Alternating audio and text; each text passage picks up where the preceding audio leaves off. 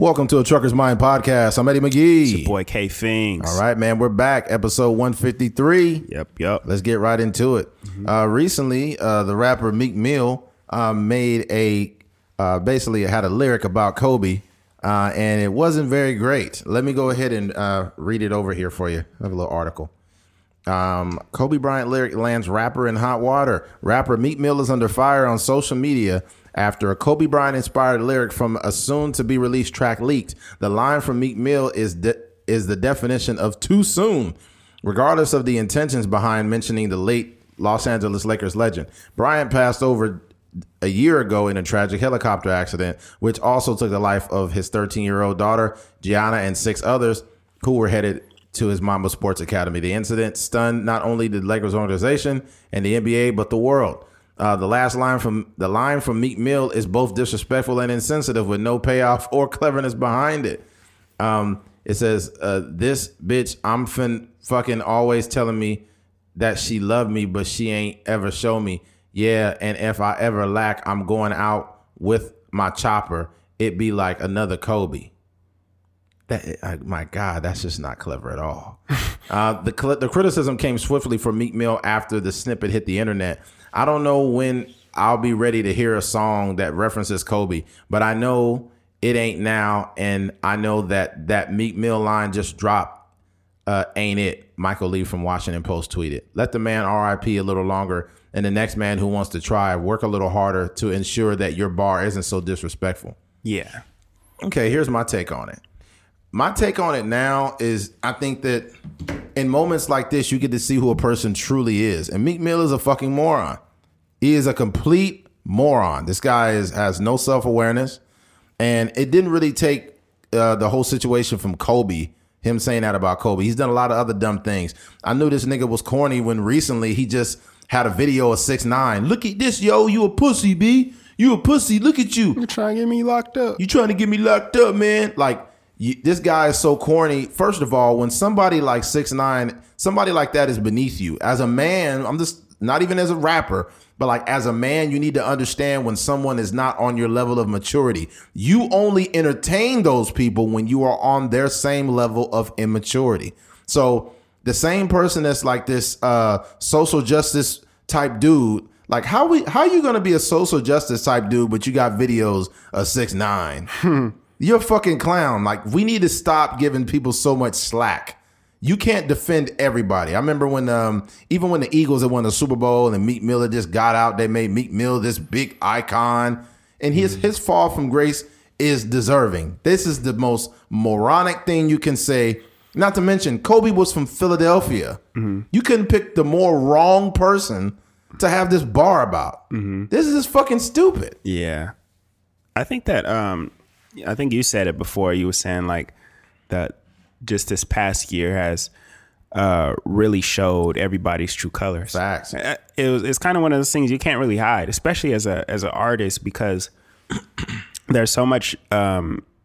There was no shows, right? So in order for people to kind of stay relevant, they needed to be on social media probably a little bit more than they're used to, right? And the more and more we see these people, the more we realize that they're not as cool as they lead in their music. Not at all. And yeah, I think this is like a perfect case of that. Right. So, and the line about Kobe Bryant is just unnecessary. Yes.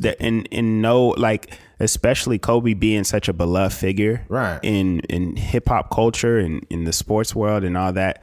In no way, shape, or form should you ever make a line about Kobe that is not uplifting to 100%. him. If it's about his work ethic or the Mamba mentality, like, that's dope. But right, if it's about the way he died, that's trash. It's just like that same joke. I forget who had said it, but they kind of got canceled, or some comedian that had a joke. Oh, Ari Shaffir. Yeah. It wasn't a joke. He was acting like, yes, Kobe died. Yes. Like, he was acting like he was happy. Mm-hmm. And Joe Rogan and everybody else is like, dude, that was so fucking stupid. I can't believe he did that. Yeah. Yeah. So all these people, they kind of walk in that same light. But yeah. People, the thing about, 2021 is that people will cancel themselves.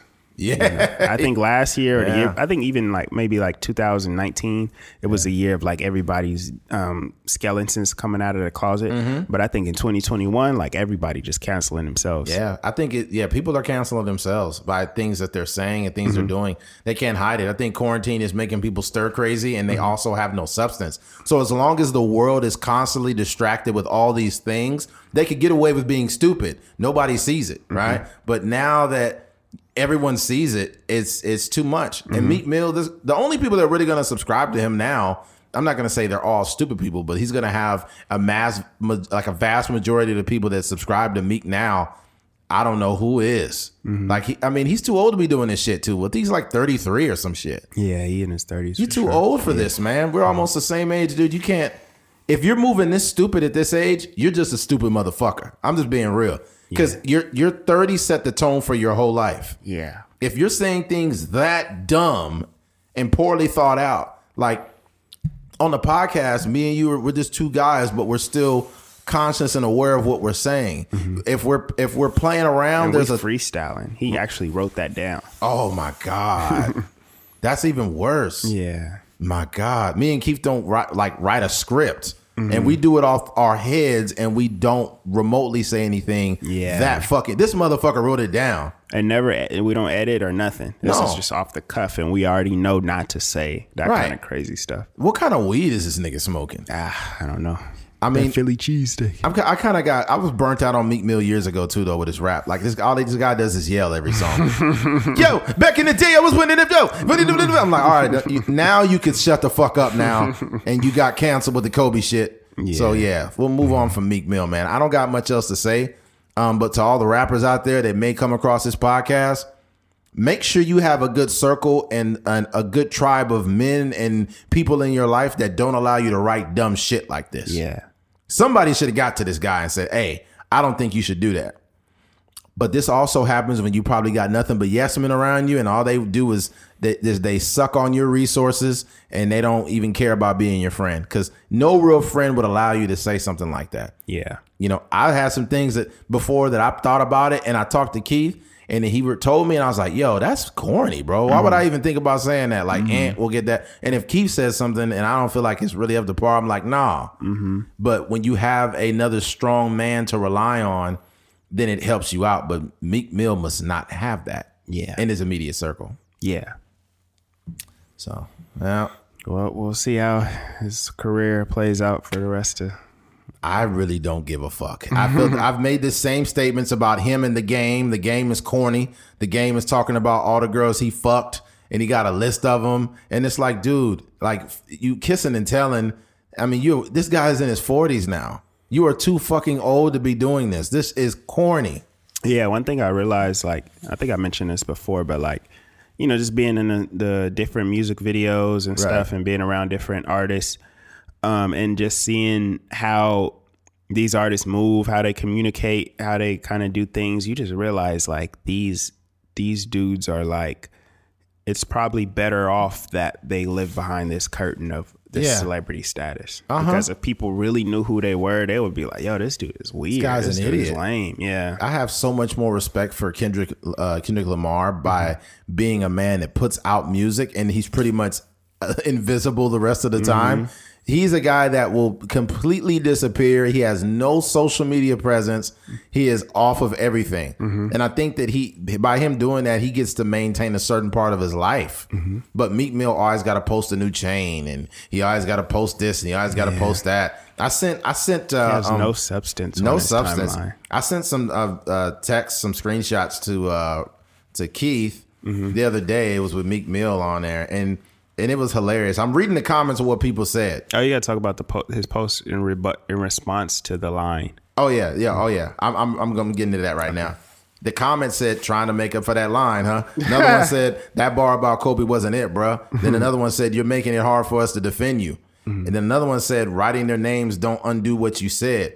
So this fool went And he said, bruh signed his own hat as if Kobe signed it. Because he posted a picture of him with a hat and it said RIP Kobe and Gigi. And then there was other people underneath this saying, yo, if it was anybody else doing this, we would say you was mad weird and mad lame, but we give him a pass because he's a celebrity. Like, you a weirdo. You writing Kobe's name on a hat, that doesn't do anything. Yeah, I didn't understand that. Like, you signed the hat yourself and then you posted it. And Keith responded to me. He said, Meek Mill career going to be over by next year.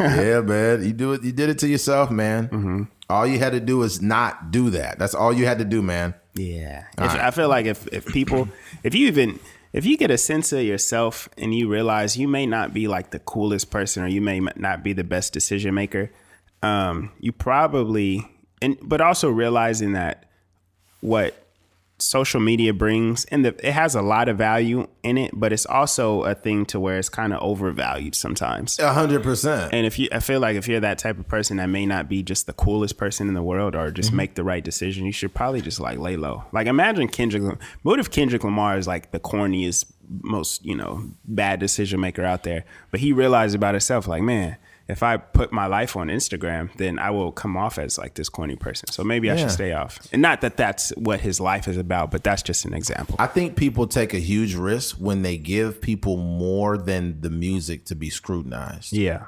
When you basically, like, if you say, hey, I didn't like that track, or that album wasn't that good, or this was that, I'm like, okay, look, it's bad enough. It's bad enough that you're attacking me for my content. Yeah. Now, I'm going to go back into the lab and try to get better, right? But here's the problem. You're not going to attack me for who I date. You're not going to attack me for what I say. You're not going to attack me for what I'm wearing. Because when you put yourself out there all the time, you're going to be constantly attacked. You have to realize who the fuck you really are. All right. But this is why I don't post a bunch of photos of myself. For one, like, I'm in the grand scheme of it all, like, I don't want to make myself too important. Why do I need a bunch of photos of myself? You know what the fuck I look like. So the fuck do I need that for?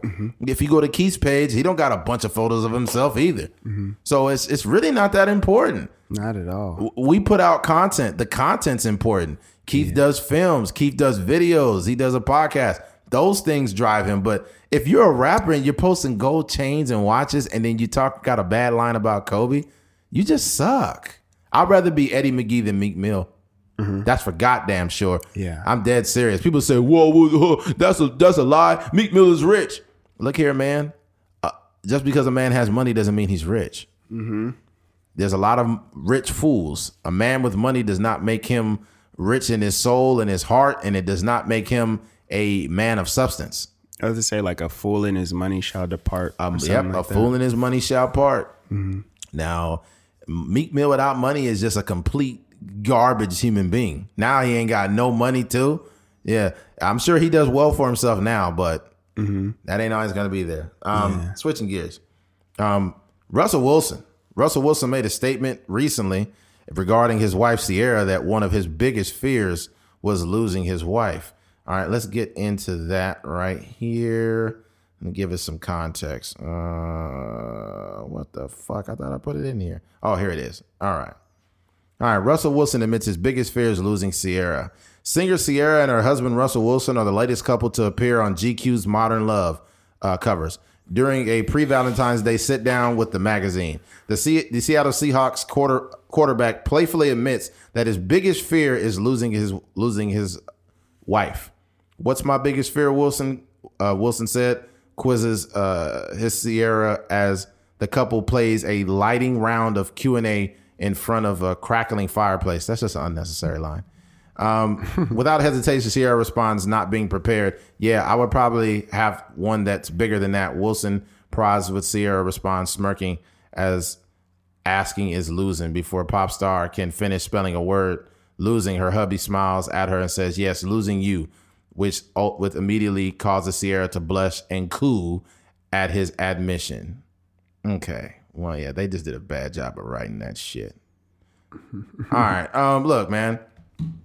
It's a lot of people getting on Russell Wilson, calling him a square. They calling him a simp. Oh, man, he weak, this and that. And there's a bunch of women that are championing Russell Wilson. Let me be very clear when I say this. Russell Wilson is a stand-up guy. I don't see any reason to attack Russell Wilson, and him saying his biggest fear is losing his wife. I feel like that's admirable personally. Why would you want to be with someone if you're not afraid to lose them? Mm-hmm. Right? You should. This is the same for men and women. I think that it's a stand-up thing. If you shouldn't be with a woman if you're not afraid to lose her. Yeah. Period. What the fuck are you with her if that's not the case? Yeah. You know, it's admirable. It's a great thing. I have a lot to say about this that goes pretty deep. Mm-hmm. But yeah, I don't think that Russell Wilson should be attacked for making this statement. I think that if you actually understand what it means to be a stand-up man, I think that this would make sense to you. Yeah, I think, like you said, there's nothing wrong with that. That's how we should operate. That keeps you away from, we talk about cheating all the time. Like a person that's not afraid to lose his girl is a person that would cheat.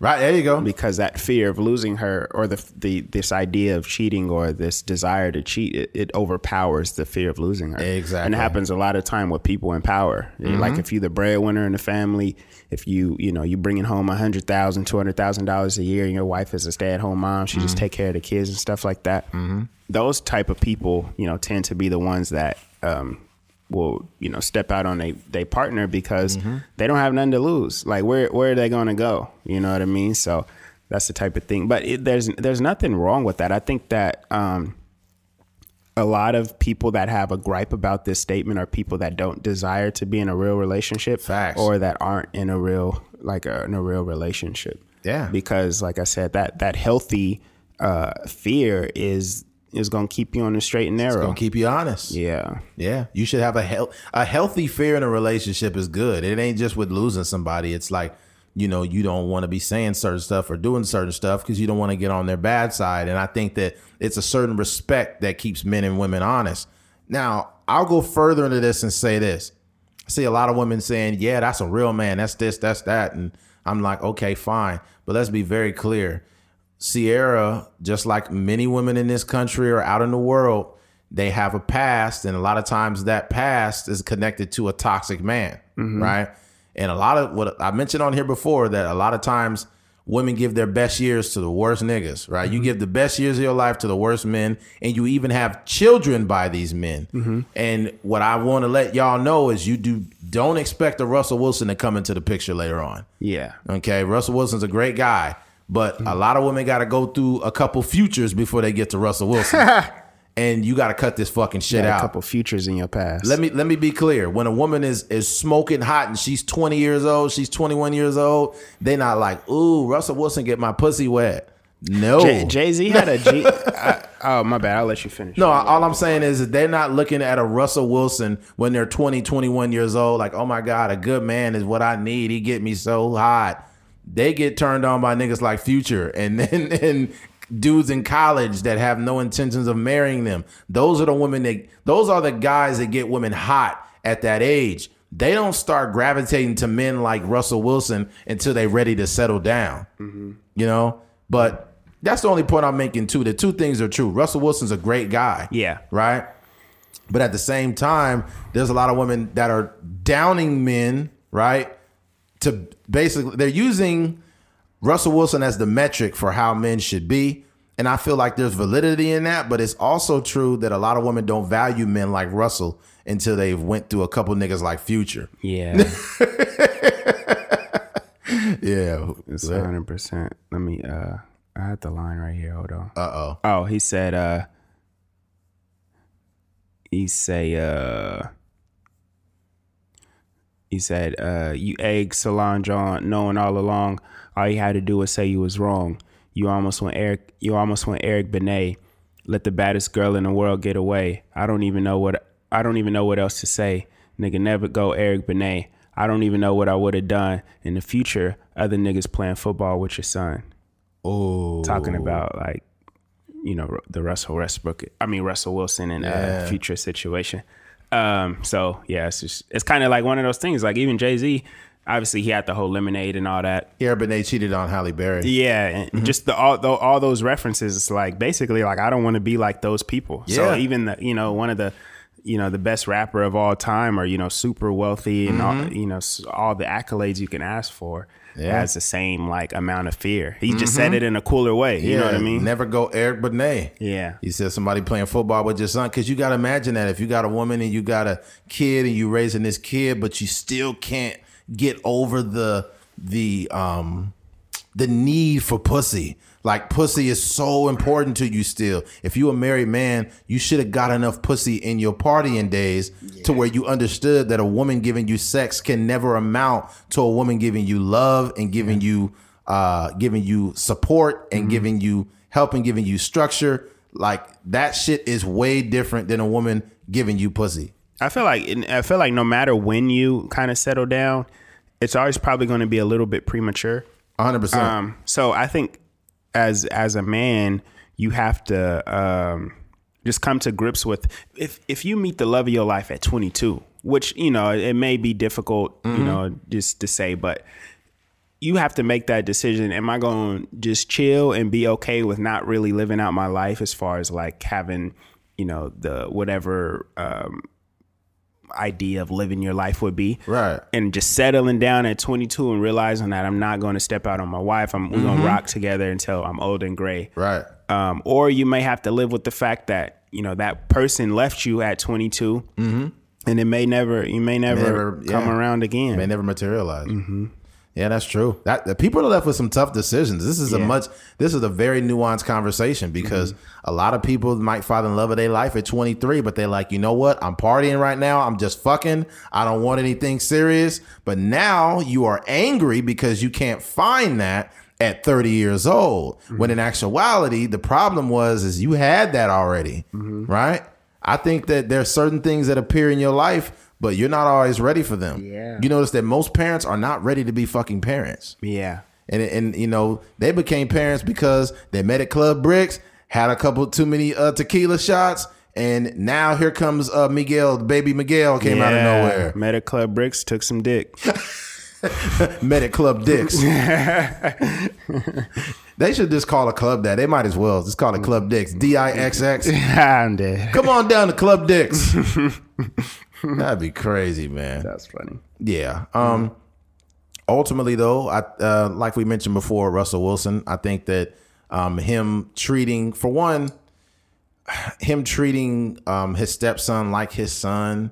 That's where he's getting a lot of love from that, and also that he waited for sex until marriage. He's getting a lot of love for that. But he just seemed like a solid dude. He just seemed like, I can't say anything bad about Russell Wilson. I would be a hater if I Super Bowl ring. Yeah, he got a Super Bowl. He bought Sierra her Masters back. Like crazy. He did, huh? Yeah. He bought his offensive lineman like stocks and whatnot. Yeah. Like you should never say nothing bad about Russell Wilson. I'm going to tell you something about Russell Wilson. And my pop said this. He said that he thinks when Russell Wilson is gone, he going to run for some type of office. Man, I could see that. Because he's not fake. Yeah. This is not fake what he's doing. You know what it makes me believe, and I don't know much about his past relationship outside of the fact that it was a white girl and they had been dating in college and all that. But I feel like she probably screwed up. She probably fucking did. Cause this nigga just seemed like, nigga, I want to date Russell Wilson.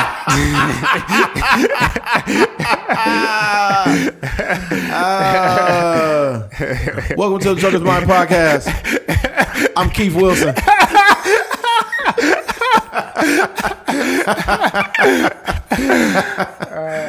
Oh man, I'm telling you, there's a lot of women that fuck up relationships too, and oh god, and they never own up to it. I never heard a woman say, "You know what? I ruined my relationship. I feel so bad." I never hear women come forward and admit to fucking up relationships, and I know tons of women that have. Yeah, I don't know who fucked up that relationship with Russell Wilson, but it might have been her. Yeah, because this nigga is too good.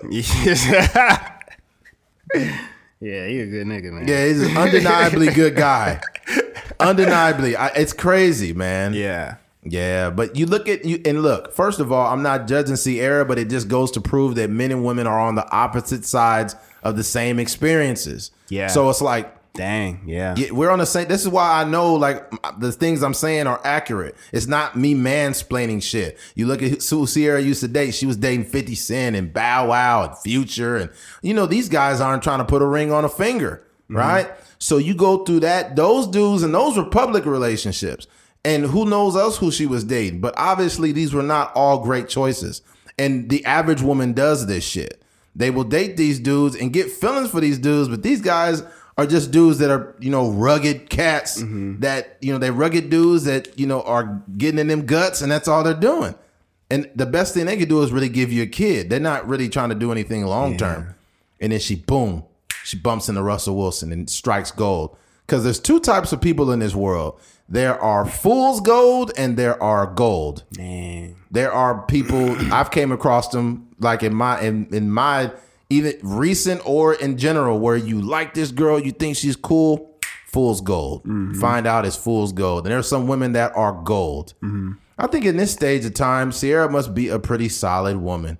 So I have nothing bad to say about Ciara. But she lucky she got Russell Wilson, because the average woman, that is not going to fucking happen. Yeah. I think sometimes as a man, you got to realize you to catch. 100%. No pun intended. But, right. Like, you know, I feel like obviously they want to be on an equal playing field. But, like, as a man, you got to realize, like, you know, this woman is... she should be happy to be in this relationship with me. Facts. As much as I love her, you know what I mean? She has the history that she has. And I'm the guy, you know? That's true. Fellas, you got to understand what your worth is, man. Stop acting like the woman is always the prize. Yeah. A lot of women be thinking they a prize when the whole time it's you. Yeah, so the same with Ciara. She should be, you know, walking on, not eggshells, but you know what I mean, for lack of a better phrase, walking on eggshells to not want to, you know, do anything to, you know, in that relationship as well. Facts. Yeah, that's definitely. I hope the best for both of them, man. I think that it's a beautiful thing that, you know, she got a solid dude. She seems like she's a good woman, and he's doing a lot for her because he got the money for one. And two, like he genuinely, not no rapper money. Not like no rapper money. He got some real where you could Google it. Yeah. His check say Seattle Seahawks on it. Yeah, this guy's worth hundreds of millions of dollars. Yeah. That's crazy. He bought her fucking masters back. That's wild. That's wild. Listen, he's a different cat. You know what would just make me just so angry if all of a sudden they come out Ciara was cheating on him. Yeah, she would get dragged. She would get dragged for that. Yeah, I think women would drag her, bro. Yeah, I think it would be more women dragging her than men dragging her. Yeah, because they know how hard it is to come across a solid dude. Yeah, for real. Yep. All right, switching gears. Recently, B. Simone made a statement. It was about women. She spoke about. Let me go ahead and go. We can put the clip in there. Oh, you want to insert it? Yeah. How long is it? You know. It wasn't that long. It was only like 30 seconds. Okay, let's go ahead and insert the clip right here. We're manifesting love. But here's the little challenge. We got all these things we want in a man. A list of things. He got to be tall. He got to be dark. He got to be handsome. He got to have pretty teeth. He got to be a family man. He got to be financially stable. He got to be rich. He got to be successful. He got to be all these things. And we ain't even half the things on that list. He got to be a family man. He talk to your mama in 6 months, but you want him to be a family man. He got to be financially stable. Your account is in the negative, ma'am. Overdraft fees. He got to have a job. You need to go fill out some applications because you're still unemployed. He got to have pretty teeth. You ain't seen a dentist in 6 years. He got to have a six-pack and be in shape. You can't even walk up a flight of stairs without huffing and puffing. Get your life together. This whole list that he got to be. You ain't even half the things on that list. All right. What you get from that is basically B. Simone stating her opinion. And she just stated that women aren't half the things they want in a man. Now, what I'm not going to do is, I don't want to generalize, but what I will say is this. Make sure whatever you want from a man that you have it. If you say, I need a man that's making, $500,000 a year and he needs to be 6 foot tall. He got to have an 8.5 inch dick and he got to have this. Well, of course you won't have the dick, but he's got to have all these things, right? He's got to have all these things that you want in a man. How much of that shit do you have? Right? The problem, I won't say the problem with women, but the POV from a lot of women is they want a man that's better than them. Right? And I'm not saying that's a bad thing either, but I noticed that from a hypergamous standpoint, women want men who are equal or better. They don't want them. They don't like dating down. If a woman is ever dating down, it's because they're in a space where they're not looking for something serious and they don't mind getting some dick at that moment. That's the only time a woman's really going to date down is if they just want some dick. But besides that, they're going across or up. And for long term, women don't want a dude that is equal to them. They want someone better. Period. And that's just me. That's just literally hypergamy. But I agreed with some of it for sure. But I'm not going to say they aren't half the things, but there are a lot of women who are spoiled because they have a lot of what I call, beta males, simps.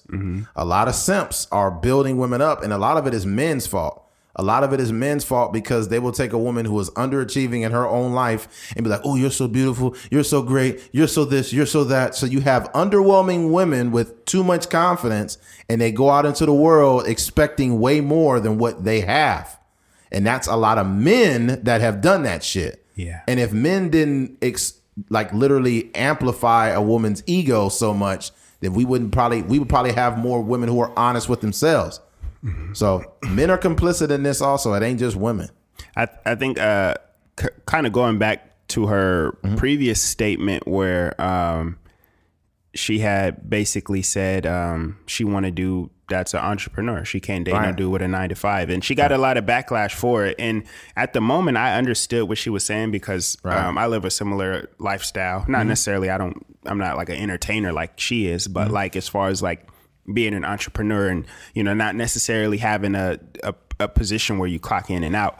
I leveled with her on that. Like I agreed with what she was saying because a lot of people that was, kind of talking negatively about her statements, I could tell that they weren't speaking from a place of experience. Right. And also not a place of experience of being in a relationship with a person that does clock in every day. Because if you were, then you probably would understand fully what she was getting at. It may come off as like just a statement in itself, like the headline may read, B. Simone doesn't want a person with a 9-to-5. It sounds a little pretentious, but when you actually listen to what she was saying and then you kind of empathize with what she was saying, you realize that it's very difficult for a person that, say a person is working at Walmart or something, and then the other person is, they maybe have their own, store or something like that. What happens is that person has a schedule that works at Walmart. They have a schedule that's probably set out 2 weeks in advance. Right. So they know exactly when they're clocking in and exactly when they're clocking out. The person that owns that clothing store, they may have to get on the phone with manufacturers at 10 p.m. They may have to take trips to LA. They may have to take meetings, with designers and all these kind of things, and their schedule is all over the place. So that creates a rift in people's relationships. 100%. So essentially what she was saying is, I don't want those problems. So I would rather date somebody that understands completely what I'm going through. Right. So doubling back to this statement, this current statement, like she be dropping gems, but it's B. Simone, so people just hate. They kill what she's saying. They instead of, it's not about the messenger, it's the message, and they kill the messenger, right? And because she has like a satirical undertone to a lot of stuff she says, and they tear her apart for it. But here's the thing: if she said that I need a man that's like an entrepreneur and not doesn't work a 9-to-5, well, she's an entrepreneur, believe it or not. Yeah. So she's making a statement coming from a woman that is actually doing the job and says that's what she wants. I can't shit on that. Yeah. I can't. Yeah. And if she made this statement too, I think she's making a statement because she's in the industry also, where there's probably a lot of women who date NBA players and date other rich men, and some of these women don't have a lot of things to themselves. I remember Post Malone had a line. He said, I forgot the song. He said, got 1 million followers, but your bumper's broken, right? So you got 1 million followers, but you got a bumper on your car that's broken. And these women be in the club getting dudes that's worth millions of dollars. So what she's basically saying is a lot of women want what they don't have. Yeah. Right. And I'm sure that there's a lot of women who would agree with that partially because it's an undeniable fact, especially when you look at like there's some people that are local that you'll see them at the parties with like YG, and because a lot of times a woman's beauty is her currency. So a woman could be broke. They could probably be driving an old Honda, broke, but they look so good it gets them in certain places. Yeah. So that's what we have to acknowledge all the different factors in this. Yeah, I think above anything, what she's really getting at is like the expectation. I think sometimes some women almost like they have this expectation that just because they put whatever out there that they desire, that it should be what they get in real life. Yeah, and it's kind of like that's just not how things should work. No, if you're a person that and not to downplay OnlyFans or whatever, but if you're a person that like your main source of income is like a OnlyFans, and you know you may have a couple subscribers each month, and you living with your parents and all these kind of things, but you're also expecting some rapper or NBA player or real estate agent to sweep you off your feet. It's like, no. And also like that almost like disrespects the law of attraction. 100%. You know, we talked about it before about how like we started moving in a different way in order to just become more of a more like boyfriend husband material. Yes. You know what I mean? Yes. So for if we were out here trying to be like, you know, I want an entrepreneurial woman. I want a woman that's, you know, moving a certain way, but we out here in the club and we in every female's DMs, like that's not even like moving the right way. So even if you're working towards something, as that woman that wants these things in a man, even if you're working towards something, like you in school, or you know you studying something consistently, you reading audio, or you listening to audiobooks and all these things, and you moving in that direction, you know, and you desire those things, it even makes more sense. But not a person that's just sitting at home scrolling through Instagram and posting booty pics all day. There you saying go. You want somebody that's in the upper echelon, or you know, in a certain tax bracket. That's trash. Yeah, you're not gonna get what you want for sure.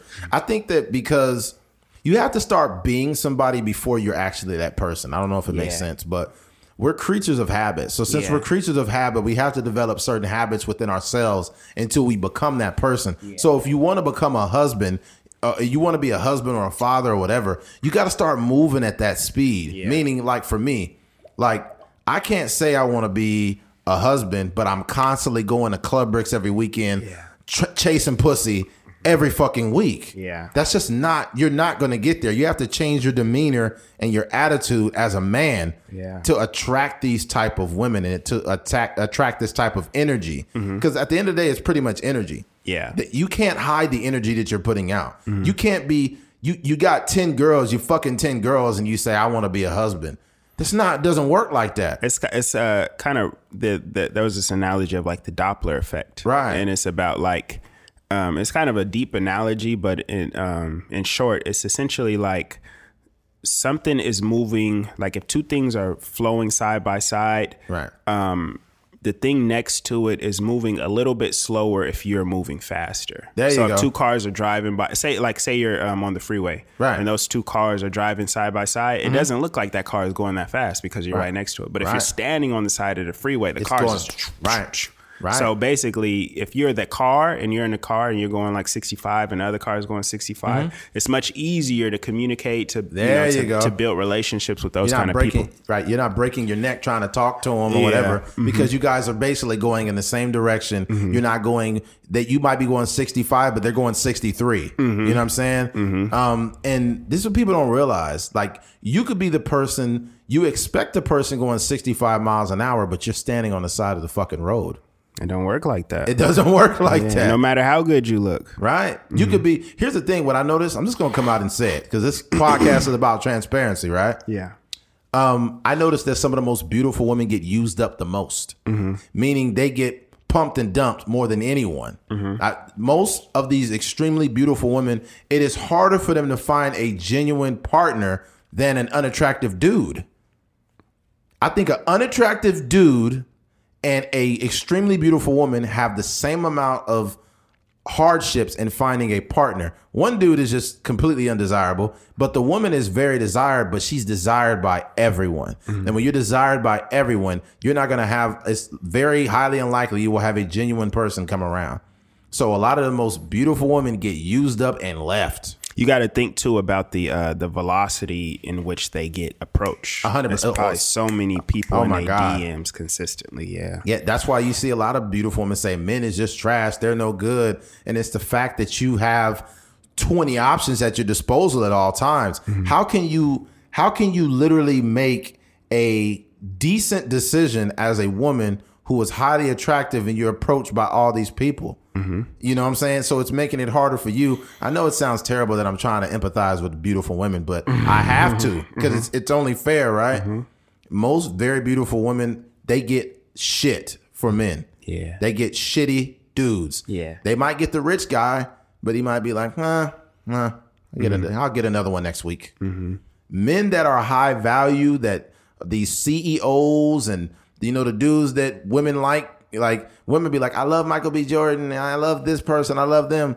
You know how many women Michael probably pumped and dumped? I don't know Michael B. Jordan like that, but he's a handsome guy and he's rich. He's high status. So there's probably a bunch of women that are begging to be with him and they got pumped and dumped. Yeah. And they were probably very beautiful women too. So, yeah, man, it's just something to think about. We kind of went on a tangent there, but ultimately, I don't see much of a problem with B. Simone. I feel like there's comparable stories on somewhat on the other end with men. Because we know some dudes that'll be like, man, these girls ain't shit, blah, blah, blah. But I'll be thinking to myself like, that's probably because you ain't shit too. You know? Yeah. Yeah. Yeah. And some dudes out there that, you know, like you said, probably think the same way. Like they want a woman to have a certain status, a certain job, you know, make a certain amount of money, but they haven't even, you know, put themselves in that same position. Yeah. People need to understand that most relationships and friendships are reflective. So you're getting what you are in most cases. You are getting what you are. Yeah. Okay. So and look, to summarize this whole thing, if you're a woman or whoever, since the topic was women on this one would be Simone, if you don't have half the things you want in a man, don't fucking expect that man. Or move in a position to do so. 100%. Yeah. Just focus on yourself. All right, switching gears. Recently, Rush Limbaugh just passed on. If you don't know who Rush Limbaugh is, he was a right-leaning conservative radio personality for many, many years. The reason why I'm bringing this up is just because I've seen some people that I know personally who are definitely liberal. I've seen it mainly from liberals doing this. I'm a person that's middle-leaning, but I'm definitely more left-leaning. And what I've seen is kind of disgusting is the people celebrating Rush Limbaugh dying. Now, I didn't agree with hardly anything Rush Limbaugh had to say, but let me be very clear when I say this. I will never celebrate a person's death.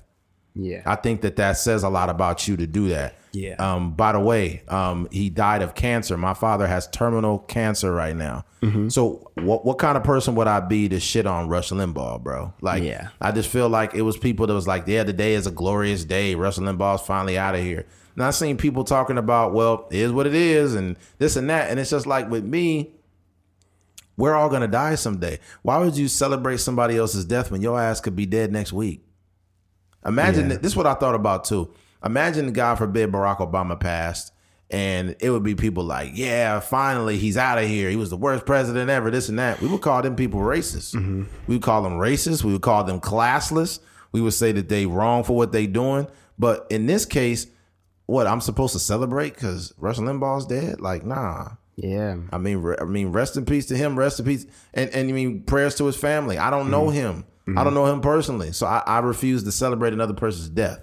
Yeah, that was a weird thing. I think a lot of people were bringing up, you know, certain things about his past and, Right. you know, different allegations and stuff that he was dealing with. For me, if you feel that way, it's just better to stay silent. There you go. know, I'm not a fan of him, but I also wouldn't be the person that goes on social media celebrating and, you know, just being happy is out of there. That was a strange thing for me because the voices of those liberals that was Sean King attacking him was so much louder than the rest in peace, the rest Right, in pieces. So right. it was just a strange thing. But like you said, it's one of those things like life is precious and you don't want to be putting out that kind of energy out there, you know? So, No. You won't get me doing it. Sean King talked about how, you know, this man attacked me for many years for no reason and told me this and did this and did this and did this and did this.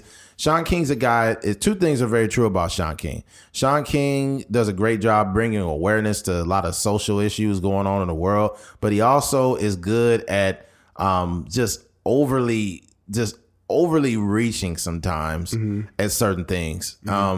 Like I remember it was one about the George Floyd and the protests, and you know he brings a lot of awareness to things that should be talked about. But then you know he brought up Rush Limbaugh and basically did it in a way to where it was like, you know, like it is what it is or whatever. And I'm like, man, that's just unnecessary. Yeah, it's just unnecessary, man. Yeah, I think like you said, it's where Sean King, he has to, that's part of his thing. Like he has to kind of say something at whenever these issues come about, especially a guy like Rush Limbaugh. But it's just like, it's kind of one of those things, unless he did some like heinous crime towards you. Right. At the end of the day, like those people treat that like sport. They treat it like Shannon Sharpe and Skip Bayless. Right. Because when he went on a Breakfast Club, it was just a casual conversation. He wasn't spewing, you know, certain rhetoric, or he wasn't being, you know, disrespectful to them. He was pretty calm. And, you know, that is supposed to be a space where he should be under fire. Right. But he went in there like chill, like he didn't break a sweat at all. So if you start to realize that about, you know, just like these people on these networks and the people that run TV, then you may not be that invested. Yeah, man. I just think overall the reason why I brought it up is to just, you have to be objective, man. You're like, it's not okay to celebrate someone's death. And it's not okay to just reduce them down anything. Like I remember people saying, it was some people talking about, oh man, they need to just get rid of the president and this and that. And I'm thinking like, dog, like as much as I'm not a fan of 45, I'm not going to make a statement like that. Yeah, I just don't see like where that, I think part of that is people being followers in a sense. Facts. Because when you start to like really look at like what Donald Trump has done, he hasn't done anything to me personally. Like it ain't like he went into my house and, you know, said anything wrong to my mom or whatever. He hasn't like killed anybody that I'm close to, or he hasn't done anything for me to be like, if he passed away today for me to celebrate. It's just not. I'm not going to do that. No, I'm not. I will choose to say nothing.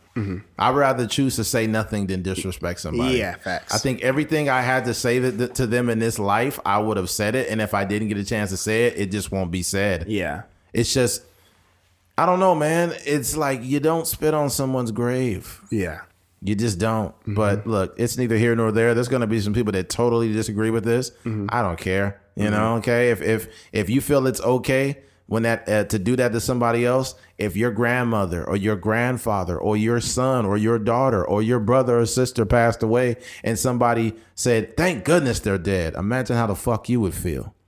It's not even about Rush Limbaugh at this time. It's about his family. Yeah, that's the whole thing. Regardless of who a person is and how much you don't like them, it's not about them anymore. They're gone. But what about their niece or nephew who has nothing to do with it, that's watching you celebrate their uncle or dad or cousin's death? They hurting right now. You know what I'm saying? I can't even quantify how bad it feels to lose somebody like your mom or dad. I haven't had that experience, and it's something inevitably that I will experience within the next few fucking years.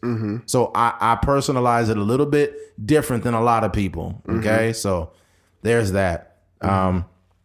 Switching gears, me and Keith have noticed over the years content creators and how they react when people don't subscribe to what they're doing. Yeah. And I just wanted to talk about this really quick. If you're anybody that creates content, I don't care what content that is, right? You cannot be mad when people don't subscribe to it. Your job is to put the content out. That's it.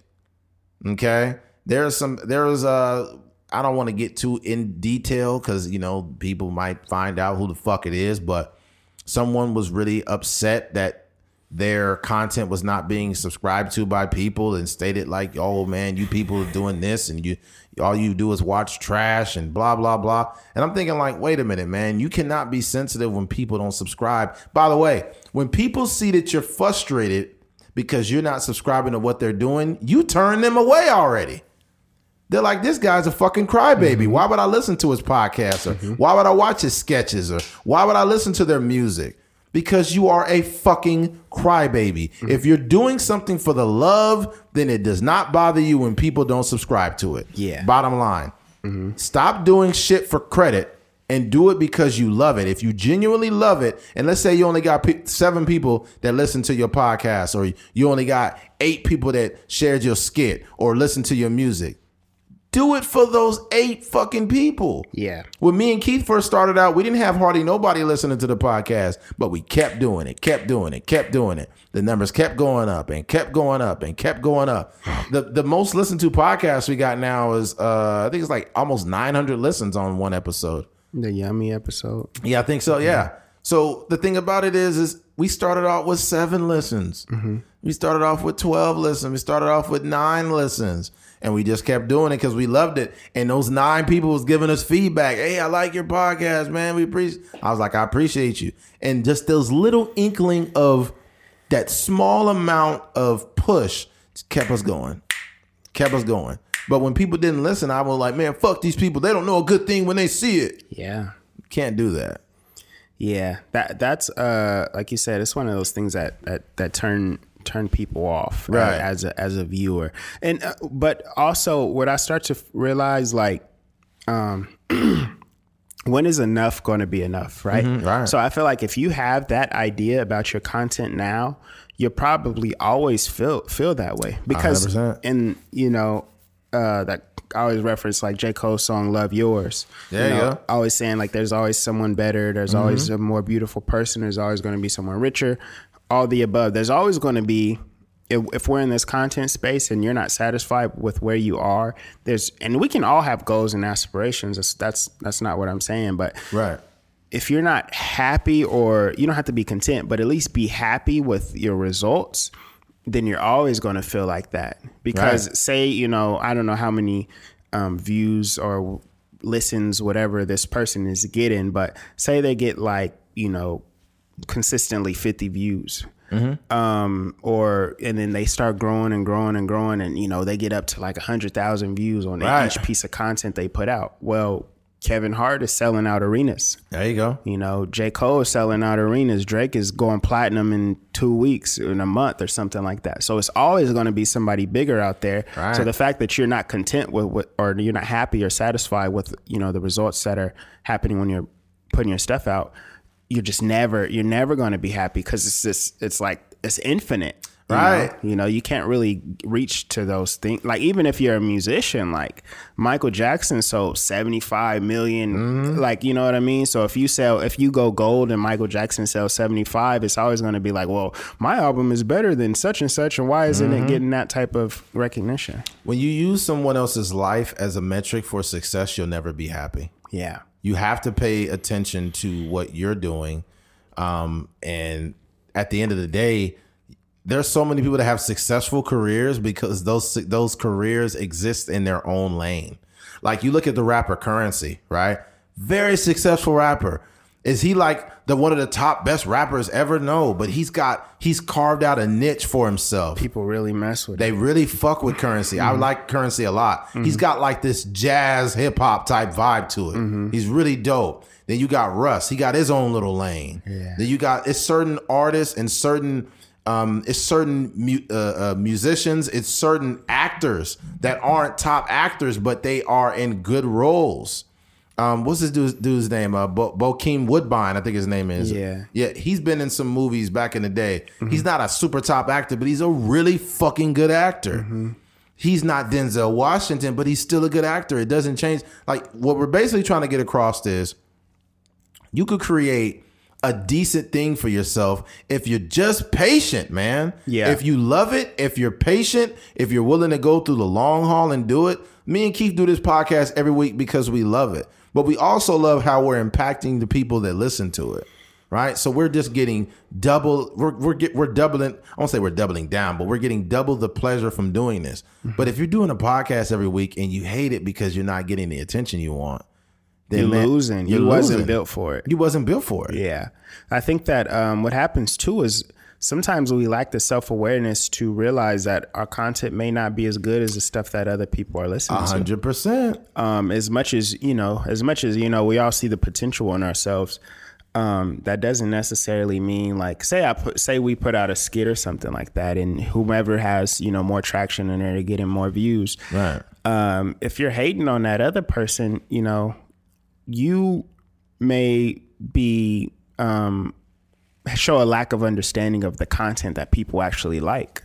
So if you're like you make skits and you see like Watts Homie Quan or Xavier TV and you're like, man, my skit is funny, or why hasn't it gone viral like that? Maybe because it's not as funny as their content. It's not as funny, not only as their content, but it's not that funny in general. Yeah. Sometimes self-awareness is the number one thing you need in life. Okay, for example, I didn't mention this at the top of the podcast, but I did a comedy show last night. And I was self-aware enough to have an idea of my performance, and I don't ever want to make myself as good as I think I am at all. And I feel like I'm not. I feel like I'm decent, but I'm not good. Just based on the fact that I have a lot of work to do. If I have not put in the work that I see the greatest the comedians put in, why the fuck would I feel entitled to have this grand opinion of myself? I'm going to keep doing the work. I'm going to look at the reactions of the people and the organic responses that I get. And that reaffirms the belief I have in myself. But I'm going to continue to do the work till I prove to myself how good I actually am. A lot of people are just not willing to do that. By the way, if you're a person that gets mad that people don't listen to your content, you're probably the same dude that gets mad when you get rejected by women. Yeah. Right? You're going to be mad like, man, fuck you, bitch. You was fat anyways. Nobody wanted you. I don't care. You all mad. But if you're a person that politely accepts rejection, you'd be surprised. This is the God's honest truth. And it's honest. If you politely respect rejection from women, you'd be surprised how many of those women try to come back getting with you. Right? Because in a way, you attracted them. See, when women reject men, a lot of dudes be like, well, fuck you then, or man, you ain't nobody, or whatever, or they get mad. And when you don't give them that response and you remain respectful and you cool about it, that actually attracts them. I feel like life is the same way. Get that double back pussy. Oh man, you'd be surprised. Like, damn, I can't believe I'm fucking this chick. What's going on? Yeah. But that's how life is. When you actually respect the process, you will eventually reap the benefits from being patient and respecting the process of life. Instead of saying, fuck you, you don't like me, then the universe is like, oh, fuck me, huh? Yeah. Fuck you, you peon. You're pushing people away. One thing I realized too, like what a lot of content creators need to realize is that not everybody is coming across your content. 100%. You may think that you posted your song, you posted your music video or whatever, but you just posted it at one time. Right. If somebody is just going through their day-to-day stuff, or, we know how the algorithms work. Right. If you open up Instagram right now, the person at the top is curated to make you stay on it a little bit longer. It may be the person that you look at their content more, or it may be based off of, the type of stuff that they're posting in there. So the same thing with whatever platform you're posting your content on. Like, unless you're pushing it and, essentially promoting that content, then people may not run across it. So you could be like, man, y'all trash, y'all not sharing my stuff. But the person reading that post may be like, oh, I didn't even know you posted a thing. Right. I love your content. Right. You just turn them off. And the thing too about it is like, as podcasters, Eddie and I, and pretty much anything we do, we have a certain amount of self-awareness, but we also realize that we are good at what we do. It's not just something that we're just doing just because. Right. And these things are affirmed by different people. You just got a message on the phone saying somebody was in Bev mode. They may listen to our podcast. I was like, what? And, people, we know what Bev mode is about. but I say that to say, shout out like, to Bev mode, man. future what do you call it? Future sponsor, man. Yeah. But I say that to say, like, like, you know, when it comes to that, it just kind of keeps you on your toes, because, you know, like if my content is this good and there's somebody out there that's doing more numbers or doing better financially or whatever than I am, that's where I could get to. There you go. It's just up to me to close the gap, and that just makes you want to work harder. So when you know, when we talk about the algorithms again, you know, when you're setting up these Instagram ads, these Spotify, these Facebook ads, it asks you like what kind of tags you want to use or whatever. Right. So basically, I'm saying that to say, like, if somebody that happens to like Joe Budden's podcast, and we use that in our algorithms or whatever, and then they come across our podcast, for when they listen to it, we want to be so great that when they engage with or when they listen to the content, they engage with it, and then we just hook them in like fish. So, but you will never hear me say like, man, y'all ain't listening to my podcast, because we have more listeners than when we were first started, and I never said that when we first started. Facts. Yeah. I'm about to drop some gems real quick. You will never become your higher self behaving like your lower self. Dang. You won't. You will never become your higher self behaving like your lower self. Yeah. You have to have enough self-awareness to understand that, you know what, this situation does bother me. But instead of projecting this on the others, let me do more.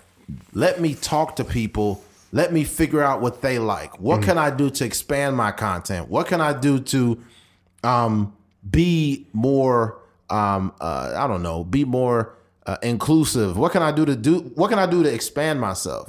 And if you don't ask these questions, then you're just going to remain being mediocre. There's so many things, man. Whenever I'm not good at something now, I just go to Google and I go to YouTube and watch hours of things, and I talk to people. I don't blame motherfuckers for what I'm not. Yeah. Your life is about you, man. To me, I've been on this this lifelong learning journey, and I realized like, if there's a department that I'm not that great in, there is something out there that can help me increase my skills in that department. 100%. It could be anything, man. Audio books or and they talked about Warren Buffett had this idea about like if a person just became a better communicator, how much more successful they would be. 100%. And we don't even think about the little stuff. Even like, I was talking to my girl earlier, and we were talking about like comedy, and I was like, and we talked about it, and I don't want to put anybody out there, but there's been situations where we've been to open mics or something like that, and the comic that went up didn't really get as much laughs as other comics or as we did.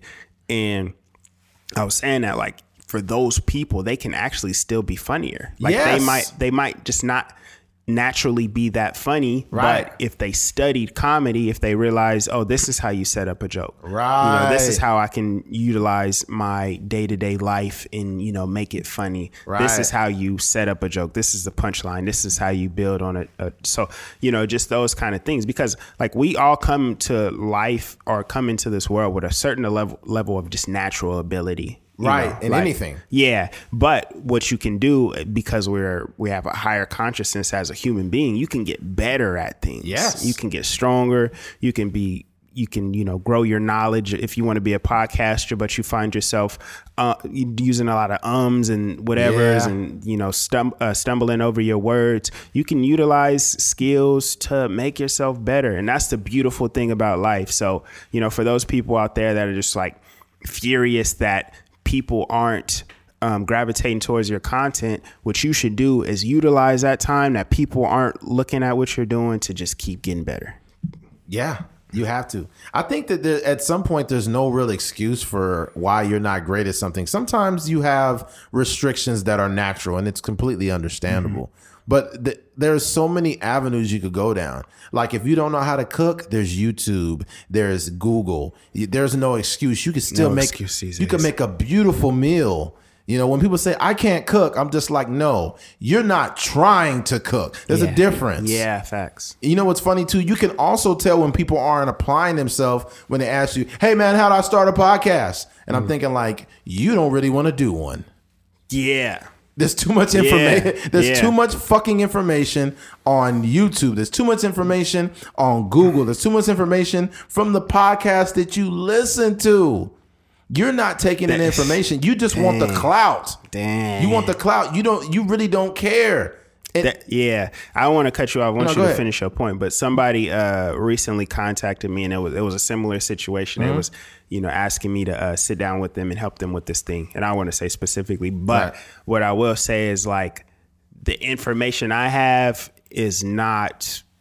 I'm not no professor. I'm not no wizard at whatever this is. But the person asking me would probably do much better in life just looking at YouTube videos. Yeah. It's probably way more efficient because the person that curated that YouTube video actually sat down and was like, hey, this is how you do this. It's going to be a stupid intro at the beginning, like all kind of stupid music and special effects and words flying around. But at the beginning, I'm like, hey guys, this is Keith Fingers here. And we're going to show you how to do this today, and it's going to be a 3-minute video. And if you sit through it, you're going to be a master at the end of that. Do that YouTube voice again. Hey guys, this is Keith Fingers and welcome to my video. This is a stupid ass accent, but hey guys, it's cool. Hey, I'm glad you're listening. Subscribe down at the bottom. Oh, can you imagine if you did that voice before you had sex? Hey guys, this is my dick and I'm gonna insert it right in you. Don't forget to subscribe. Don't forget to subscribe to my penis. Oh man, that's crazy. Yeah, but you're not. Most people aren't applying themselves, man. Yeah, and that's the craziest thing. When you said that, it just dawned on me. I was like, because I had been thinking that a little bit as far as like people asking you for help, right? But it never really. I don't think I ever heard anybody like really verbalize it. Like, yo, like if you asking me for help doing any type of thing as far as like filming or editing or anything about a camera that type of information is out in the world, then you don't really want it. The same thing with podcasting. If you're asking me like what you should buy or whatever, then you probably don't really want it. Yeah. Well, no, I disagree with that one small point. You're right. But if you're asking me for equipment, like what equipment do you use? Yeah. That's different. You might want it. Because I had somebody ask me for equipment that we use, and I just gave them all the links. And I was like, boom, here it is, boom. I want to give you everything. Right? And if you don't do something with what I gave you, then you never fucking wanted it. Yeah. Because we're actual podcasters. We really in this. This is episode 153. Like, this is not a game. Yeah, okay? Yeah. That's what we freestyling, so it ain't gonna come out great all the time. Right. But there's a certain level of like, so for me, for instance, I have a app and it's on the App Store, right? Plug that app, dude. It's called Apollo 16. If you're a songwriter out there, make sure you go to the Android store and the I forget the name of the stores because they sound similar, but they're not the same. It's like the Play Store and then it's the App Store. Yeah. So I be getting confused all the time. But go search it. Apollo 16 is a songwriting app. But I say that to say, like, a lot of the stuff that I want to do in my personal life, I can't run to anybody. Right. So for me, when I want to do something, I have to go to Google. I have to go, just pay for the information. I have to, like, even, with my app, I talked to my boy Brent because Brent is building an app also. Yeah, it's called Miyoji. Or it's out. You could go download it. But similar, like, it's like, and he, like, low key, I asked him like certain things, but I was already moving in that direction. Moving. There you go. Yeah. So he kind of like gave me some light, and it kind of like sparked this idea in my mind. Like, okay, I could do this. I need to just go finish it. But I say that all that to say, like, sometimes like when you do it in this manner, when you go straight to YouTube University, when you buy an audio book, when you buy a book, it's going to be so much more fulfilling. And it's going to be so much more informative because when you think about like when it comes to asking certain people for how to start things or what to do or what we should do, and you come into that situation as a freaking novice, right? Like it's that conversation is not going to go that well because you're starting from ground zero. 100%. If I'm a person sitting at home and this is me outside of myself. If I'm a person that's like, maybe I've been recording myself on camera, just, trying to get out different content and stuff like that. And I got like 20 videos out I may not have released, but I'm just practicing. And then I hit up Eddie like, hey man, how should I start a podcast? Like I've been practicing and I don't exactly know. That's different. That conversation is going to go much different than a person that's just like, hey man, I think I want to start a podcast. What should I do? That's way 100%. You know, the biggest slap in the face to somebody that's done the work. Okay, Keith literally has a whole app is out. He has an app that's released and out for consumption, right? The biggest slap in the face to Keith to be like, "Hey, how you do that, man?"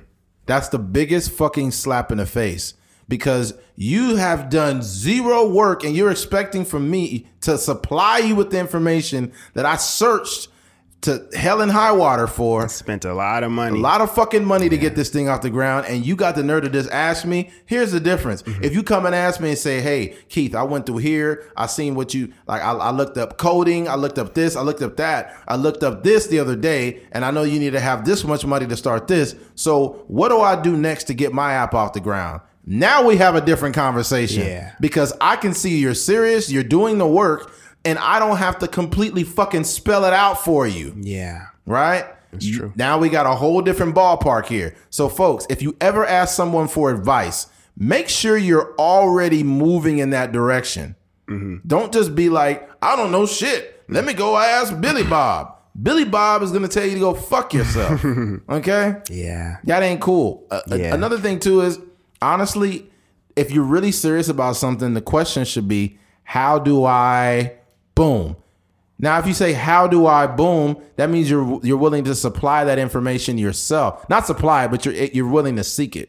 There's no real excuse to just not know anything. The one thing what I realized too is that there are people that are more comfortable asking a friend or associate family member than going and doing the work, doing the research, doing their due diligence.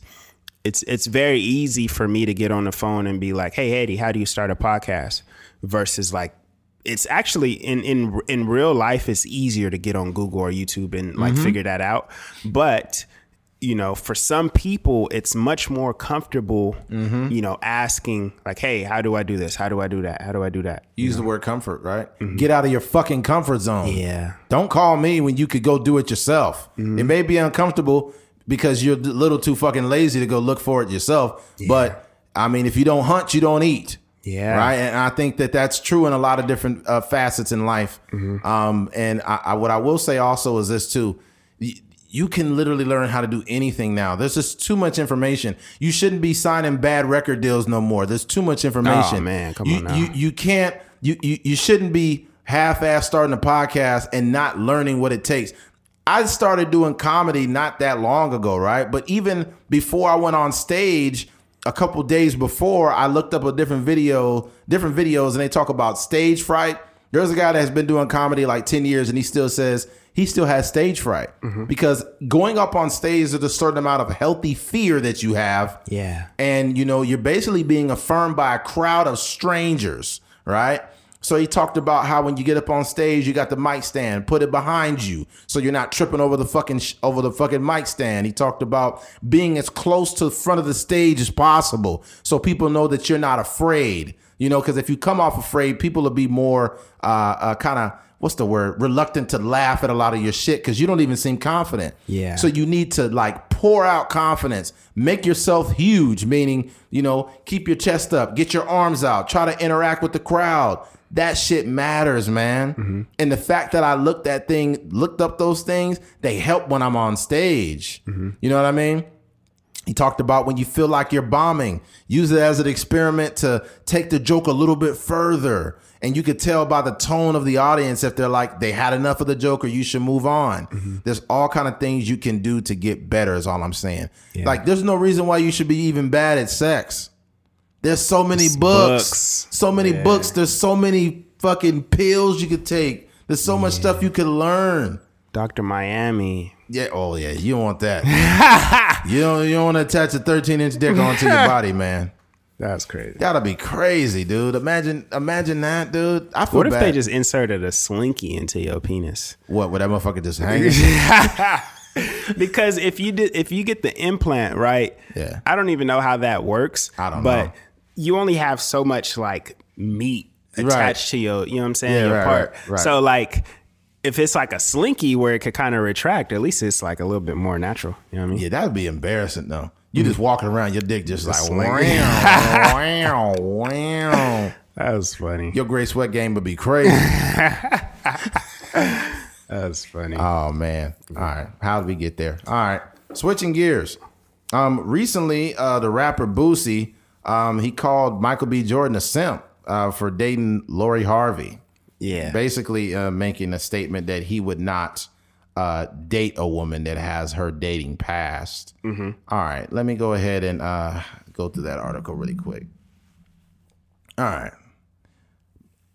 Boosie Badass doubles down on his Lori Harvey statements in I Said What I Said. Boosie Badass has read and heard all the backlash of his comments on Lori Harvey and is here to tell you that he doesn't care. To recap, Boosie found his friend Vlad again to talk some more and stated, I think we need to stop giving the women the power with situations like this. Boosie added, we got to start giving the bachelors, the men who are running through a beautiful woman like this, the credit, who not housing her, running through her. What the fuck? The internet clapped back at Boosie, and then he let everyone know how he feels. Why would you want to hate on Lori for?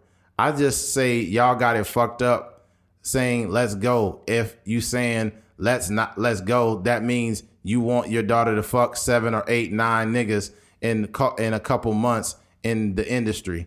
He would double down on his statement by but what's wrong with y'all motherfuckers is y'all salute the woman who get passed around, but y'all dog the woman who stick by her nigga when they nigga fuck over. Okay, this guy's just too dumb. I can't keep reading this shit. All right.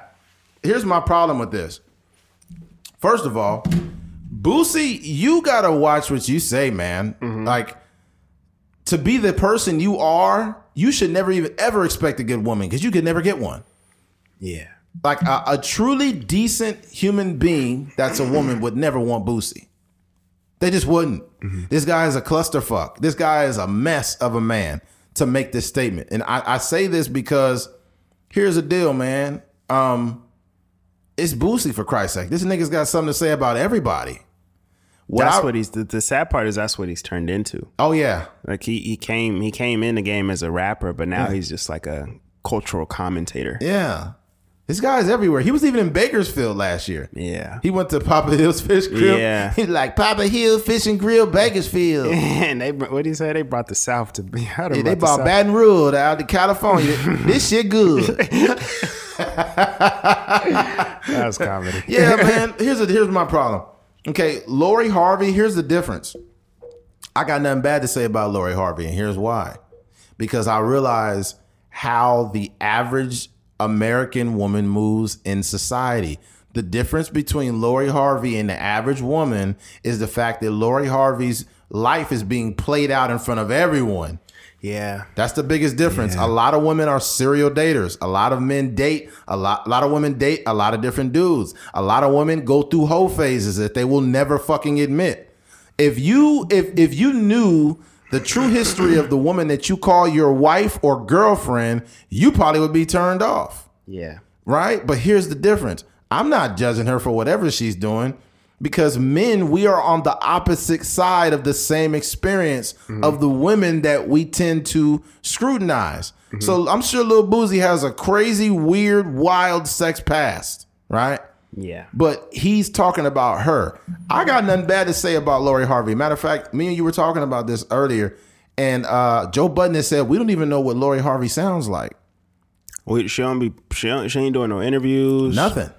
Yeah. Yeah. She just chilling. And the thing about it is that's probably why these men like her so much, because she probably just played behind the scenes. She laid back. She fine as a motherfucker. She's doing her thing. Lori Harvey is bad. She is sexy. So we're not even going to go there. She fine as hell. So, of course, she's attracting these dudes. Like the thing you said about the whole phase too is she's 24 years old. oh, she's very young. Yeah, She's enjoying dick right now. Just leave her alone. Yeah. Most women at 24, y'all was enjoying dick too.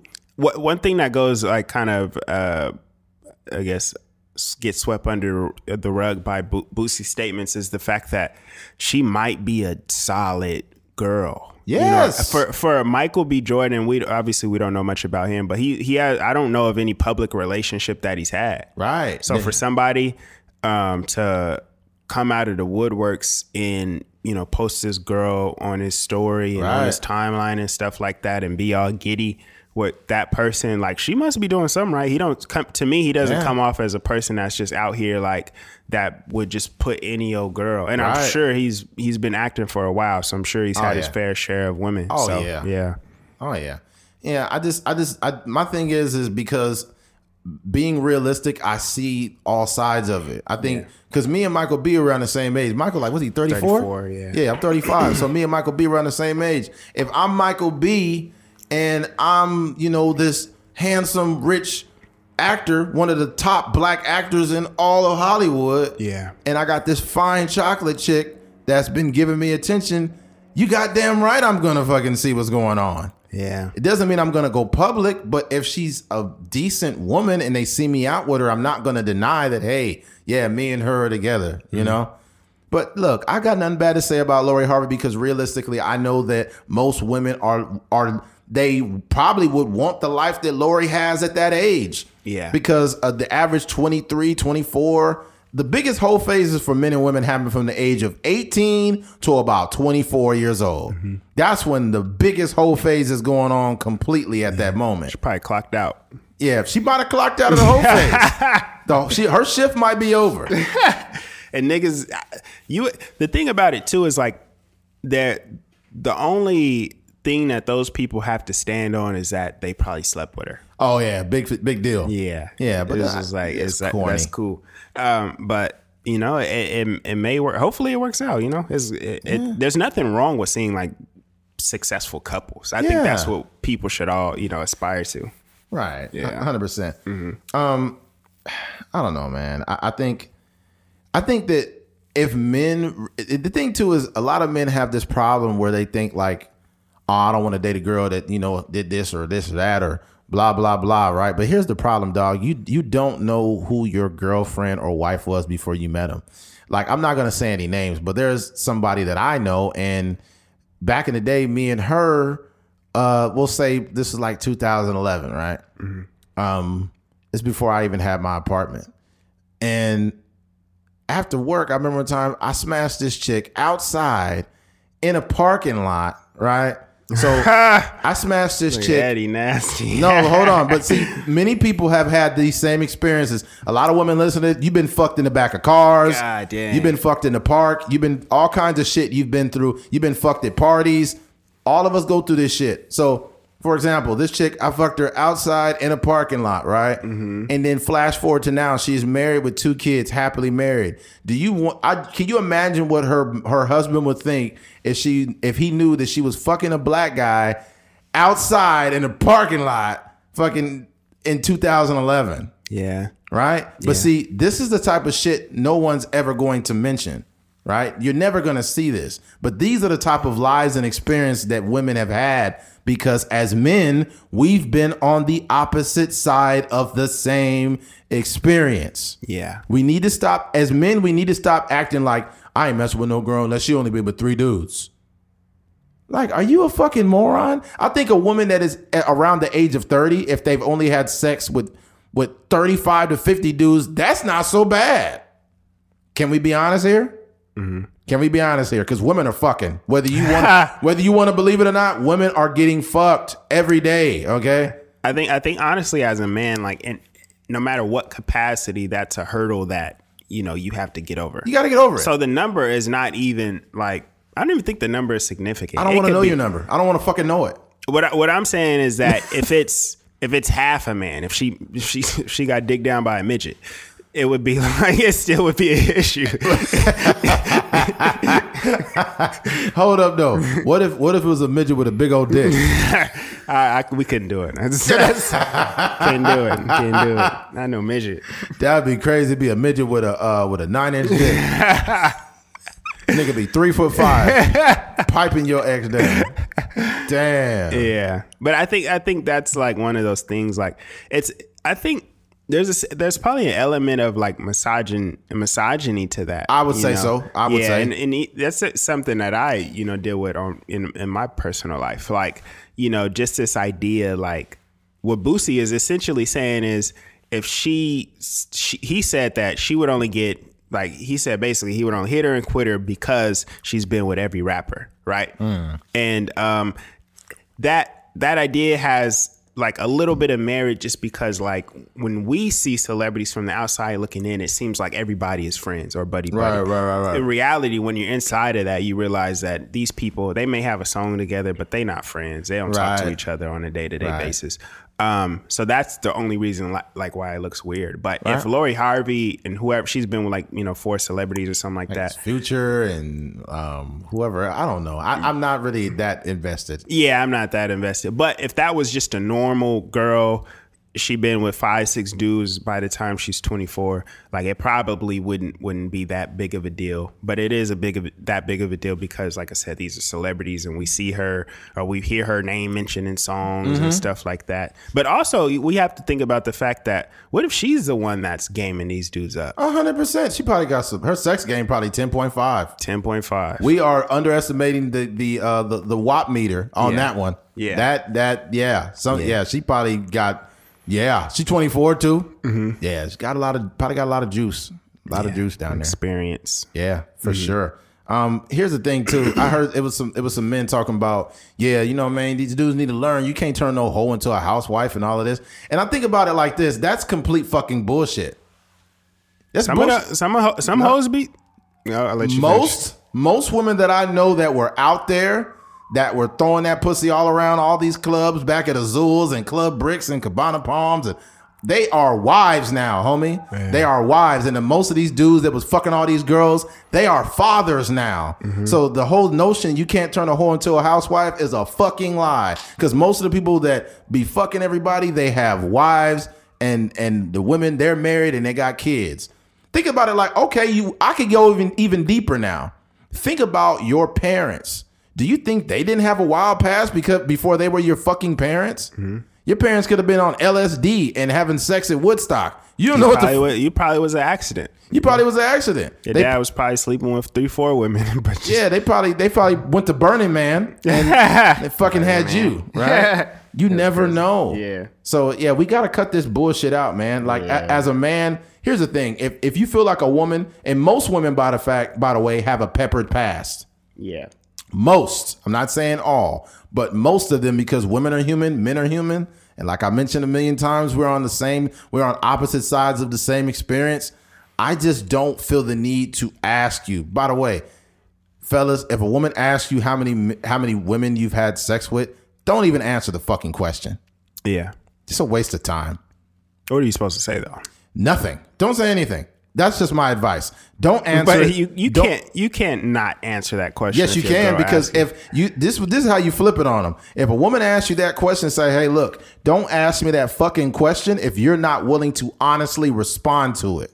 Yeah. If you're not willing to do it, don't worry about what the fuck I did. What the fuck did you do? Yeah. But what if she is willing to put it on the table? If she's willing to put it on the table, cool, fine. What is that going to prove? What is it going to prove? There's no right number. If I said the number is 60, oh my God, there's so many girls. Yeah. If I say 9, you're lying. There's no fucking right answer to that dumbass question. I just don't feel like, the thing about it is this, it makes sense. You can't answer the question depending on the dynamics of your relationship. But honestly, there's no right answer to that fucking question. I don't think that's the goal of it. I think to me, I wouldn't suggest that to any man. I think if you're in a relationship and your partner asks you that, I think you should answer it honestly, and vice versa. But but if it's not brought up, then just go about your life. Right. It's basically like women really will ask you that question if they are on the fence about how much pussy that they think you've gotten or can get. Yeah. If women consider you a catch, they're going to ask you that question. They'll be like, I know I'm not the only one attracted to this motherfucker. Yeah. I know women were throwing pussy at this guy before I got with him. So How much pussy did he catch? How much pussy did he catch? Did he have a net? Is he the Jerry Rice of Yeah. How much pussy did he catch? Did he have a net or a fishing hook?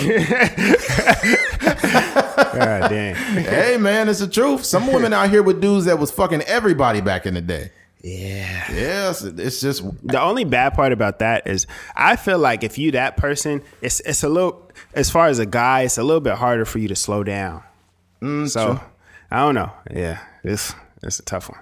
But yeah, man. I don't know. Yeah. One of those things. What I will say ultimately is this. Look, man, don't be quick to shit on a woman that's living out her life it's put on a platform, because there are a million women just like her living the same life, but it's not put in the lights. Right? So are you going to shame every one of them? yeah, They might I even- mean, we know people personally. Oh that yeah. If we as our inner circle were like celebrities, it would look the same way. Right. You know, it would be, this rapper, this comedian, this podcaster would be on this like people's hit list. Yeah. But, we're not celebrities, so Right. it doesn't get the same light. At the end of the day, a lot of people can write a whole novel on the type of sex they had. Yeah. Yes, but women probably got some crazy stories. They could write a novel about all the spontaneous sex they had. Like, this one time we was we was at Albertsons. You be like, Albertsons? Yeah. Yeah, we was in the frozen food section and we just started having sex. You be like, oh my God, who am I with? Yeah.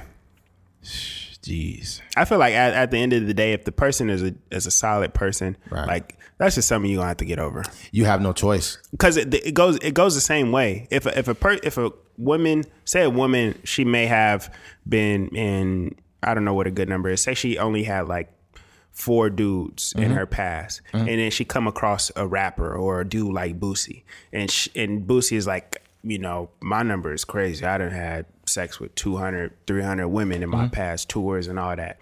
What if a woman kept that same energy with him? Like, no, I don't want to dude that slept with 300 women. Like, Right. you a hoe. I don't You a want womanizer. Yeah, you're not sticking that in me. Right. You know, so that's what men, we have to start realizing. Like, 100%. We all have, both genders have history. Yep, you got to be what you want to attract. You can't be fucking 220 women and you want a girl that's only fucking 6 guys. That don't even make it. Don't no, it Makes doesn't. sense. That's the math don't add up. It don't add up, man. You talk about I don't like using the M word, misogyny, but I think that's a very good way to describe that. Sorry, it is. All right, switching gears. Recently, the movie Judas and the Black Messiah.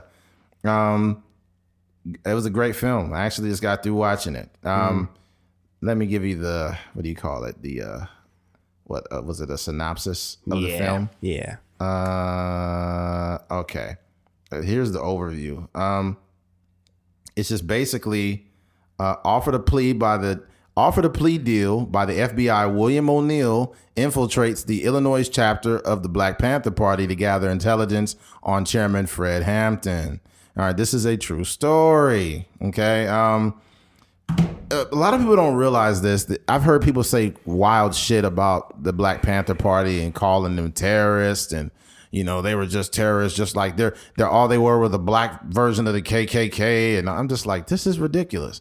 What people need to understand ultimately, because I don't want to veer too far off, is the Black Panther Party was a response to white supremacy in America, right? Now, this might make some white people uncomfortable. Just know that if you're not a white supremacist, this is not something that should bother you at all. This is just American history. And the FBI attempted to infiltrate, and they actually did infiltrate. I was gonna say they didn't attempt. They did. Yeah. They did by using somebody with a checkered past, a black person with a checkered past, and they would put a wire on him and have him get close to the leaders to do these things. But this same energy was not done with the KKK. The KKK is still not labeled a terrorist group. So this gives you an idea of what America has done to people who have been black in America. Okay. But this film it highlights it. It does a good job of basically telling the story of William O'Neill and the FBI, who was doing a lot of illegal shit. They were paying him to get information. They were taking advantage of someone. One person, I think it was Daniel Kaluuya or the director Shaka King. Yeah. One of them said, I think it was Shaka King. He said that they seduced William O'Neill. So I thought that was an interesting word. Yeah. Because they kind of put money in front of his face, fed him cigars, drinks and stuff. Yeah. They did. They brainwashed him, and they gave him the equivalence of $200,000 in today's money. That was at the end of the film. The 300? Or you meant the... No, they gave him a total of $200,000 in today's money over the course of that few months that he was doing that. Yeah. Oh, dang, I didn't know that. That was at the end of the film in the small print. So he was given a lot of money to infiltrate them. Basically, we'll get into the film, but the same person who they used to infiltrate, they did an interview with him later in like 1989, I believe it was. And on there, he talked a little bit about it, but he took his own life the same day. So it gives you an idea of how badly he felt about the situation. Yeah. But we'll get in more into that. Yeah. It's one of those movies. I think it don't matter what race or what creed, whatever age, I think everyone needs to see this movie. I think, we'll get into the movie more, but just my overview of it, just thinking about the movie, I was devastated, like, for a couple days after that movie. Like, after the movie went off, I was just sitting there and thinking, like, this is wild. Like, just thinking about how much or how difficult it is for us to try to get ahead. And you see what Fred Hampton is doing in the film. He's creating the Rainbow Coalition, the free breakfasts, all this kind of things. He walking into, I guess it was a Klan rally or something, a Confederate flag hanging up there, and he's speaking to these people in a manner in which they were essentially got on his side. He basically is like, yo, you guys are poor, we're poor, our areas are underfunded, your areas are underfunded, like, let's link up and fight against the government who's really like oppressing our people. Right. I'm sorry. Go ahead. I think that is the most powerful part of the whole film. Folks, stop what you're doing and go to Google and look up the Rainbow Coalition.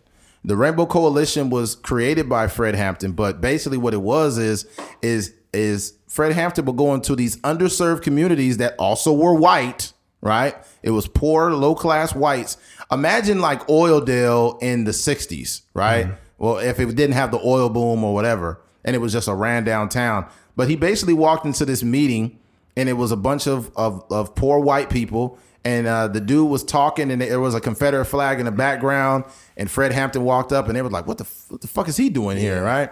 And Fred Hampton did a great job of actually speaking to people. So one of the dudes that were with Fred Hampton said, like, what are you doing with that flag? Like, that flag flying, it hung my people, whatever. Yeah. And then Fred Hampton said, yeah, the same people that were slaves rebelled and killed the slave master. Like, basically saying, like, look, like, we are in this together, right? So he did a good job of being inclusive to everyone. And he spoke to these poor class white people, and they all formed a coalition. So it was poor whites, blacks, and Puerto Ricans that all came together to create the Rainbow Coalition. Yeah, and I think that's unheard of. That's unfucking heard of in the 60s. This is what people don't understand when they talk about the Black Panthers. Like, they were a terrorist group and they were just black and blah, blah, blah. No, the Rainbow Coalition had whites and Puerto Ricans in it. This is American history. It's very important. And that, to me, was the most important part of the whole film. I think that, like, not knowing this type of shit in school, like, this stuff was never taught. And it's kind of sad that we don't know all the nuances of these things that are incredibly important. And then we also don't know about how incredibly racist the FBI was. Yeah. J. Edgar Hoover was purposely getting and manipulating black young men who may have had a peppered past and trying to get them to infiltrate these organizations, which he did. And then they were ending up dying. And he knew that these black leaders were dying, and he was fine with it. In fact, there was an informant that got killed. There was an informant that was killed. Not to mention, here's the problem. This may sound conspiratorial, and some of the things in the film may come off as conspiratorial, but when these black leaders were dying and J. Edgar Hoover was fine with it, you have to understand that the FBI is not going to investigate itself. Yeah. Imagine how much power you have if you're the investigator and no one can investigate you, right? So just think about that, and yeah, it was a whole lot of that shit going on in the film. Yeah, it's one of those things too. One of the things that stood out to me was this idea that William O'Neill, he was. So the movie starts off with William O'Neill essentially going in and trying to steal somebody's car. Like he goes in and he poses as a FBI agent. He kind of has his hat down. You don't really see his face, but he kind of starts to try to bully people. And then he takes the person's keys. And then after a while, the people kind of catch on. And then they're like, hey, you ain't no real police officer or anything like that. So he takes the keys. He runs to the car. They're trying to stab him. They're trying to get the car back and all these things. And he kind of takes off, and then he gets arrested, and then that's when he kind of gets brought in as like the FBI uses him that as an opportunity for him to infiltrate the Black Panthers. So he gets in there, he gets in with the Black Panthers. He's kind of moving and grooving, and then eventually he goes and meets Fred Hampton, sets up a meeting with the gang in Chicago called the Crowns. Yeah, the Crowns. He meets the Crowns, and it's like warehouse space or something like that. And they're all having this meeting, and then someone recognizes William from that altercation at the beginning of the movie, and he's trying to like hide his face and stuff like that. And then before the person that's yelling or that recognized him was really able to get out what he was saying, somebody checked him real quick. They punched him, and it was like, yo, you speaking out of turn, make sure you apologize. Right. Yeah, like some real militant type stuff. So after that situation happened, the other Black Panthers that were in that meeting with William was like, yo, like, what's the deal? Like, people saying you FBI agent, what's going on? And him kind of being quick witted, thinking on his feet, probably from all the stealing and petty theft that he was doing, he flipped the narrative. Like, the only reason I did that is because I posed as an FBI agent, and the theme of the way he moved, he has I guess he has a economics to the way he moved. So basically he was saying that the reason why I pose as a police officer or FBI agent is because people are scared of the police versus weapons. He was like, I didn't go in there with weapons. I would go in there with a badge and whatnot. So that's bringing that full circle to how he infiltrated the Black Panthers. It essentially brings back that theme again, because he was so scared of they told him that he was due 2 to 5 years for what he did, right? Mm-hmm. For stealing a car or whatever. But he was so scared of the feds that he would put his own life at risk, dealing with the Black Panthers. And even knowing that an other informant died, that still didn't steer him away from being an informant, because he was more afraid of the police than the Black Panthers finding out that he was an informant. Right. So yeah, that was just wild to me that, and we still think that way. You know what I mean? Yeah. Yeah. I think it was crazy how he was able to get away with stealing cars by taking someone's keys and using a fake badge to get it. Yeah. Right. Because he knew that they were afraid of, especially in those neighborhoods, they was afraid of the police. He's like, man, why you fucking with him? He's just a kid and all of this. Mm-hmm. Yeah, that was nuts. Mm-hmm. But I think that, it's sad. Fred Hampton died at 21 years old, man. That's the beautiful part about the movie. Right. Because this whole time you're watching this movie as just two individuals. You're not thinking about their age at all in the movie. No. We also obviously knew he was grown and, over the age of 18, but not until that first flash pops on the screen with that text that Fred Hampton died when he was 21 years old, that everybody was mind blown. Like, yo, 21? Like, you mean to tell me he was doing all this and he was barely able to drink alcohol?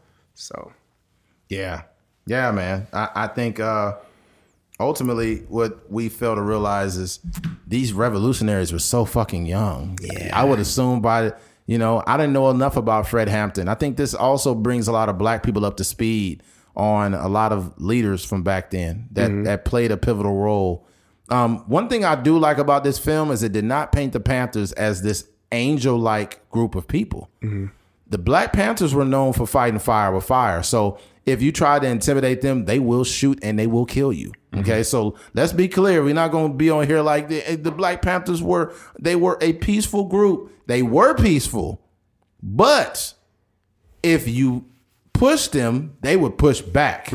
That's the difference. They were an organized group of black people who did things for the black community, that fed kids, that were they was trying to create hospitals, all kind of things, free healthcare. But if you push them, they push you back. They showed them in the film clear as day shooting cops, right? But it was because of how the police presence in the neighborhood was. You got to understand, in the 60s, you're fresh off redlining. We've talked about redlining many times on this podcast. Redlining was an extremely egregious form of housing discrimination that pushed blacks and kept them in these neighborhoods, did not allow them to get proper home loans. And the suburbs was created for white people. What do you call it? It's not subsidized. I think it's subsidized housing, where they basically let a lot of white people into the suburbs. And it was based on the fact that the government was redlining people. And it was these underserved areas with limited resources. And Fred Hampton even knew back then, like, hey, we need to get these kids fed. He was feeding these kids and doing all these things. But if there were any situations with the police, there was Black Panthers that were shooting at the police. This is documented. Okay. So the problem with it is people get a one-sided view and just look at the Black Panthers shooting at the police. Nah, the police, this is all documented. They were on megaphones and random black people would be walking by. Hey, look, it's Aunt Jemima. Hey, oh no, that's Harriet Tubman. There was a lot of disrespect towards African Americans, black people in these areas from the police. You got to understand what the time frame was. Okay. People need to understand also that the origin in which something starts, it doesn't dwindle too far. So when black people start as being servers of people, slaves, then they get freed. A lot of times what happens, there's a sector of America that say, hey, black people, they're fine. They're just like me. I don't think I'm better than anyone. And there's also a sector of Americans that are like, man, fuck them. They're not better than me. They're nobodies. And this whole ideology is kept throughout history, whether it's from segregation, redlining, Jim Crow, all these things. Yeah. What did J. Edgar Hoover ask that agent in the film? Yeah. J. Edgar Hoover asked one of the agents in the film, he said, what are you going to do when your daughter brings a Negro boy home? And he was like, why is this important? Right. And he was like, what are you going to do if your daughter brings a Negro boy home? And then he's like, he still kind of jumped around the question. He said, look, I just need to know what you're going to do. And he said, that wouldn't happen. He's like, and basically what he wanted to make sure that agent hated black people before he went forward with the investigation. He basically, J. Edgar Hoover was insinuating that the best way is to kill them. This is all documented. You do not have to believe me. Instead of even watching The Black Messiah, make sure you look up J. Edgar Hoover's history with the Black Panthers and how hard he worked to try to break down everything they're doing. Have you noticed that if you question if racism has existed in America, why has every black figure been killed? Martin Luther King, Malcolm X, Fred Hampton, it goes on and on. Yeah. And it's happened over and over. A lot of it was because the FBI have infiltrated them and caused these things to happen. Now, it could sound conspiratorial, but you have to understand, like I said before, if you're an investigator and no one can investigate you, imagine what you can get away with. Yeah. We know firsthand, I was telling you on the phone, like we know police officers that got slaps on the wrist for doing crazy shit. Stuff, people that would get the average citizen would get 20 years for 30 years, all kind of stuff like that. So, you know, when you in there and you in that the good old boys club or whatever you call it, you could get away with murder. Literally. Look, all you need to do is this. What you don't ever want to do is paint one type of people or thing bad and the other one you ignore it. So if you say that the Panthers are a terrorist group, but then you paint the cops as angels, you already fucked up. If you watch the movie American Gangster, Frank Lucas was able to get half of that fucking department in trouble because they were corrupt police officers. Yeah. That's the only way you can grow that huge. Yeah. The only way you can grow that big as a drug dealer is if there is a bunch of corrupt cops, the same way as Freeway Rick in Los Angeles. Most of the department of LAPD were corrupt. Let me tell you something. If you're a cop doing a job and you're doing these drug busts, right? And you go into a building and it's only you and 3 of the cops. Y'all do the bust. And on that bus, you find $7 million. That's going to test whether you really give a fuck about that badge or not. Okay? So that's the whole thing people need to understand. There have been a lot of police officers that have taken bribes, that have bribed people. There are police officers right here in Bakersfield, California, that have sold meth, that have sold guns, who have stole evidence. There's a dude that's I think he's a year younger than me. This guy got busted. I don't even think he's been sentenced yet. He was walking free. We talk about him like my uncle got a federal drug charge and did some time, did some significant time. But I just seen a cop steal evidence and he got fucking probation. This is what we have to understand, folks. I'm a guy that believes multiple things. I believe we need a decent, strong police force, but I believe we need good cops. Yeah. We don't need bullshit cops out here being criminals. You want to be a fucking criminal, you don't need a badge for that. Okay? You want to be an FBI, you want to be corrupt, you could have did that without being a fucking FBI agent. But a lot of times people get this power. You would be a fool to believe that someone that doesn't have the power, a police officer or whatever, doesn't have the ability to also be racially biased. Yeah. That's just insane not to have that belief system. I think one of the things that like I was saying, after I watched the movie, it was kind of one of those things where I sat there for a minute just thinking about the whole situation in its entirety and thinking about, you know, a lot of historical figures, like we talked about Malcolm X and Martin Luther King and how all these people were assassinated. You start to become like somewhat of a conspiracy theorist yourself. Because to me, I went to, I was texting my brother this the other day. I was like, I'm questioning everybody's death now. Because you look at the way Fred Hampton died in the movie, and essentially he died, they slipped him some, I don't know what, like some poisonous something in his drink or whatever. And then they also doubled down on it to make sure he was dead, and they shot him in the head. So if you think about that situation, and you think about how and who the part of that narrative is that the only reason that narrative is probably out there is because he has a partner who is still alive to this day. You know what I mean? And she was there in the house when all the stuff was going down. So if you think about that, but just open your mind up to thinking about how many successful people have died by the most craziest situations. So you think about, and not necessarily even like political activists like that, just black people that have succeeded in different facets of life, like a Michael Jackson. You know, we all know his ties to owning the Beatles masters and you know basically having amazing record deals throughout the history, or Prince, you know what I mean, a person who painted slave on his face, and even a guy like Nipsey Hussle, who was moving in his community and trying to buy property and just kind of elevating people's mindsets. And who knows how these people have actually passed away, but if you start to connect how these people were moving to the way that Fred Hampton was moving, and the way that they were able to kind of keep this story tucked off, you know what I mean, it starts to make you think like, yo, what was the artist that died and he was trying to get his masters? There was a movie that just came out about him recently. A movie about an artist who was trying to get their masters? Yeah, he was basically, damn it. And he ended up, they said he did drugs. Sam Cooke.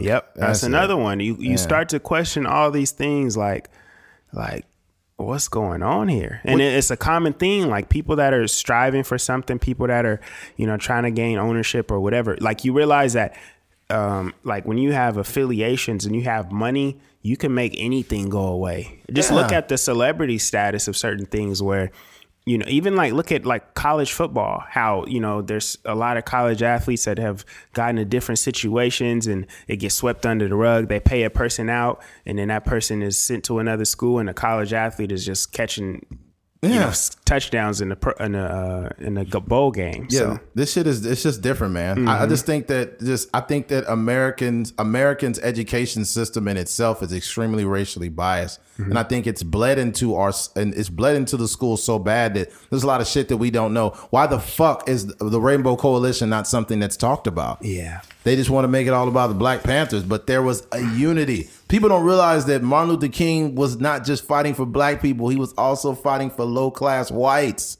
that were poor, that were exposed to some of the same conditions as blacks. You know, there may have not been a huge sector of poor whites, but Martin Luther King fought for them too. Mm-hmm. This is not taught in school. Mm-hmm. And the fact that it's being highlighted in films and you actually go back and look, it's like, fuck, man.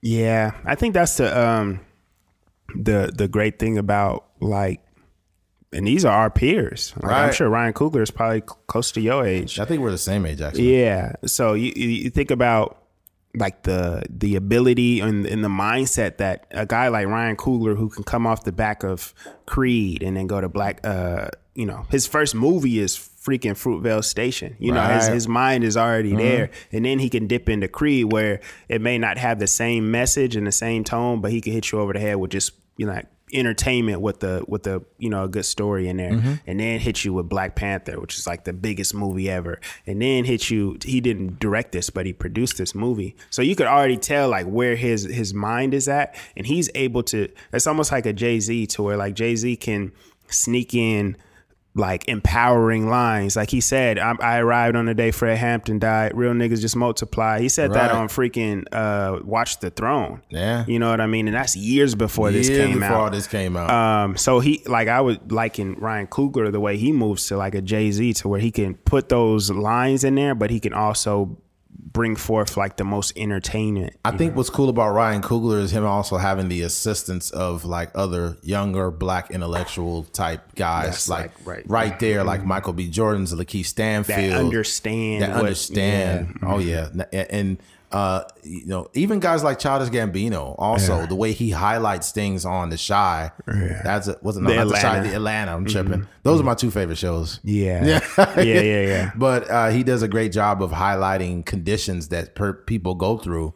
I think that's the power of like us, like as black people, like even our podcast, it's like a similar tone to where it's like it's entertainment, but it's also like we gonna really talk about some real stuff. 100%. Like we're not just giggling and laughing the whole time. We're not just two black caricatures up here like, you know what, fried chicken? Like, no, we ain't doing that. We actually have something to fucking talk about. I think it's our responsibility, not only as content creators, but as black men, to have a higher conversation, because there are a lot of people who may not look like us that need real information, and the only information that they're getting overblown with is rap videos and motherfucking Instagram and all this bullshit that's around black culture, when in actuality there's so many things that and plus it's Black History Month, so before the month ends, I feel like me and Keith owe it to our listeners to give them a little more depth.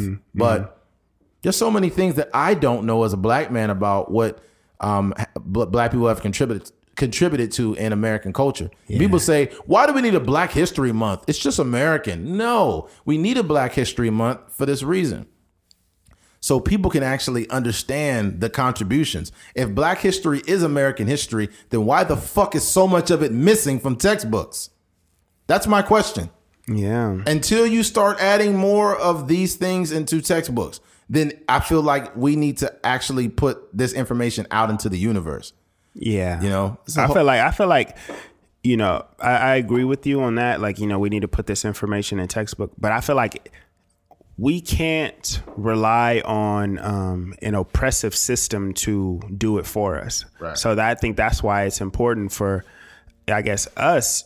I think it's more important for us as Black men, and we're hopefully going to have kids and families and stuff in the future.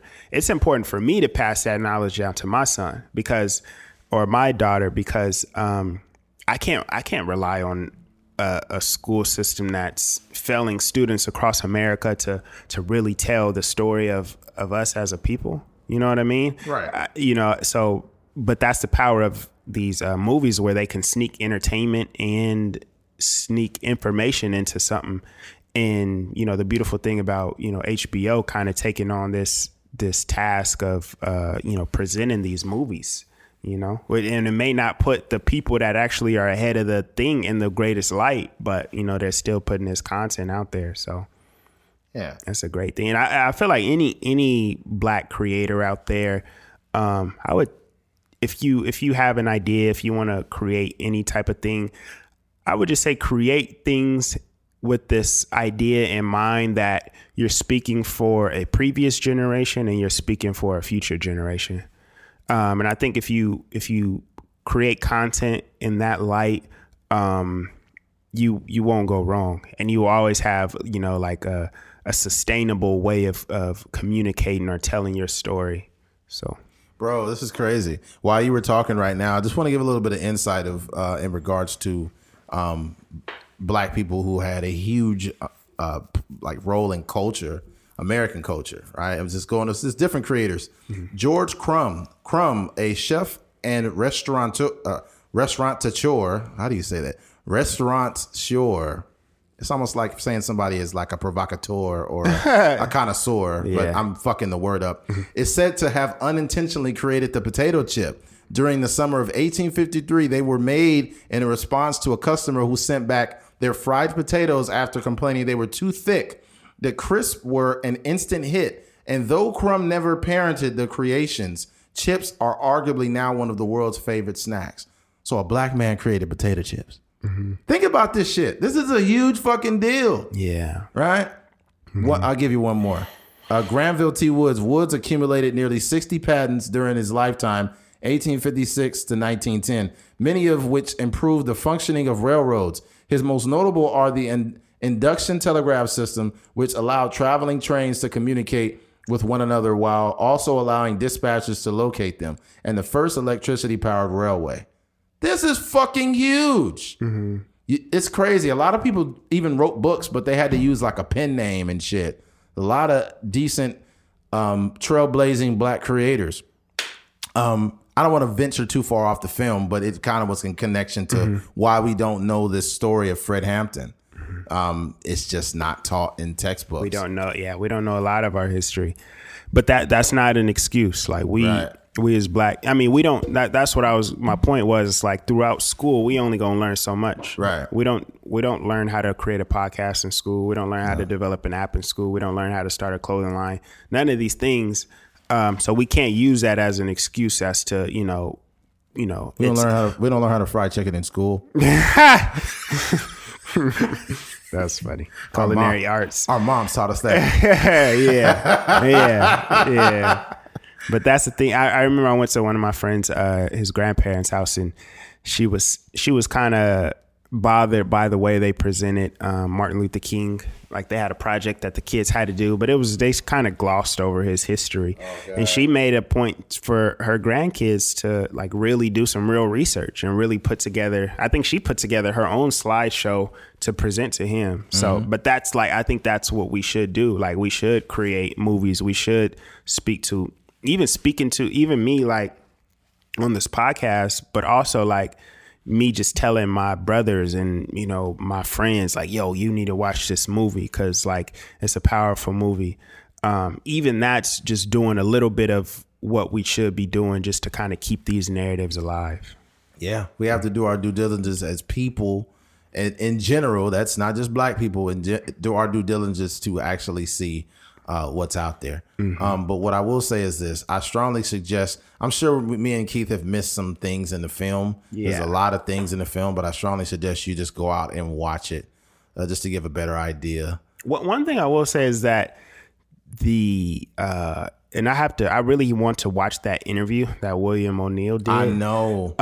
But it kind of frustrates me the way he speaks about he makes it as if he was an intricate part in anything.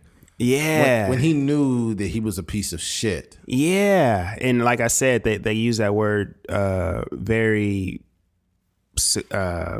they intentionally that seduction aspect of like them seducing him. And it just bothered when you even look at his demeanor, like, you know, like you said, the way he's explaining it, like, I was basically saying I was on the front lines. A lot of people talk about it, but no, you wasn't, man. You were a piece of shit. But you know, one great thing that Shaka King, the director of the movie, said, he was like, one of the points of the movie was like this socialist aspect versus this capitalist aspect. And he was saying like Fred Hampton was a person that was like, he's all about the community, free breakfast, rides, education, the whole nine. And William O'Neill was a capitalist. Like when you think about it, all he cared about was money. All he cared about was that $200,000 that he got. And then if you look at the end, he got $300 and the keys to a gas station. Yeah. So essentially he got, you know, he set Black history back decades for $300 in a gas station. Oh my God. And some some cigars and some scotch every now and then. Sad. Yeah. He gave him all that just to be a snitch. Oh man, that's true. Not to mention at the end, from the socialist aspect, they talked about, man, you look into 2 to 5 years. And the Crowns and everybody came together and gave him some money to get out of the country.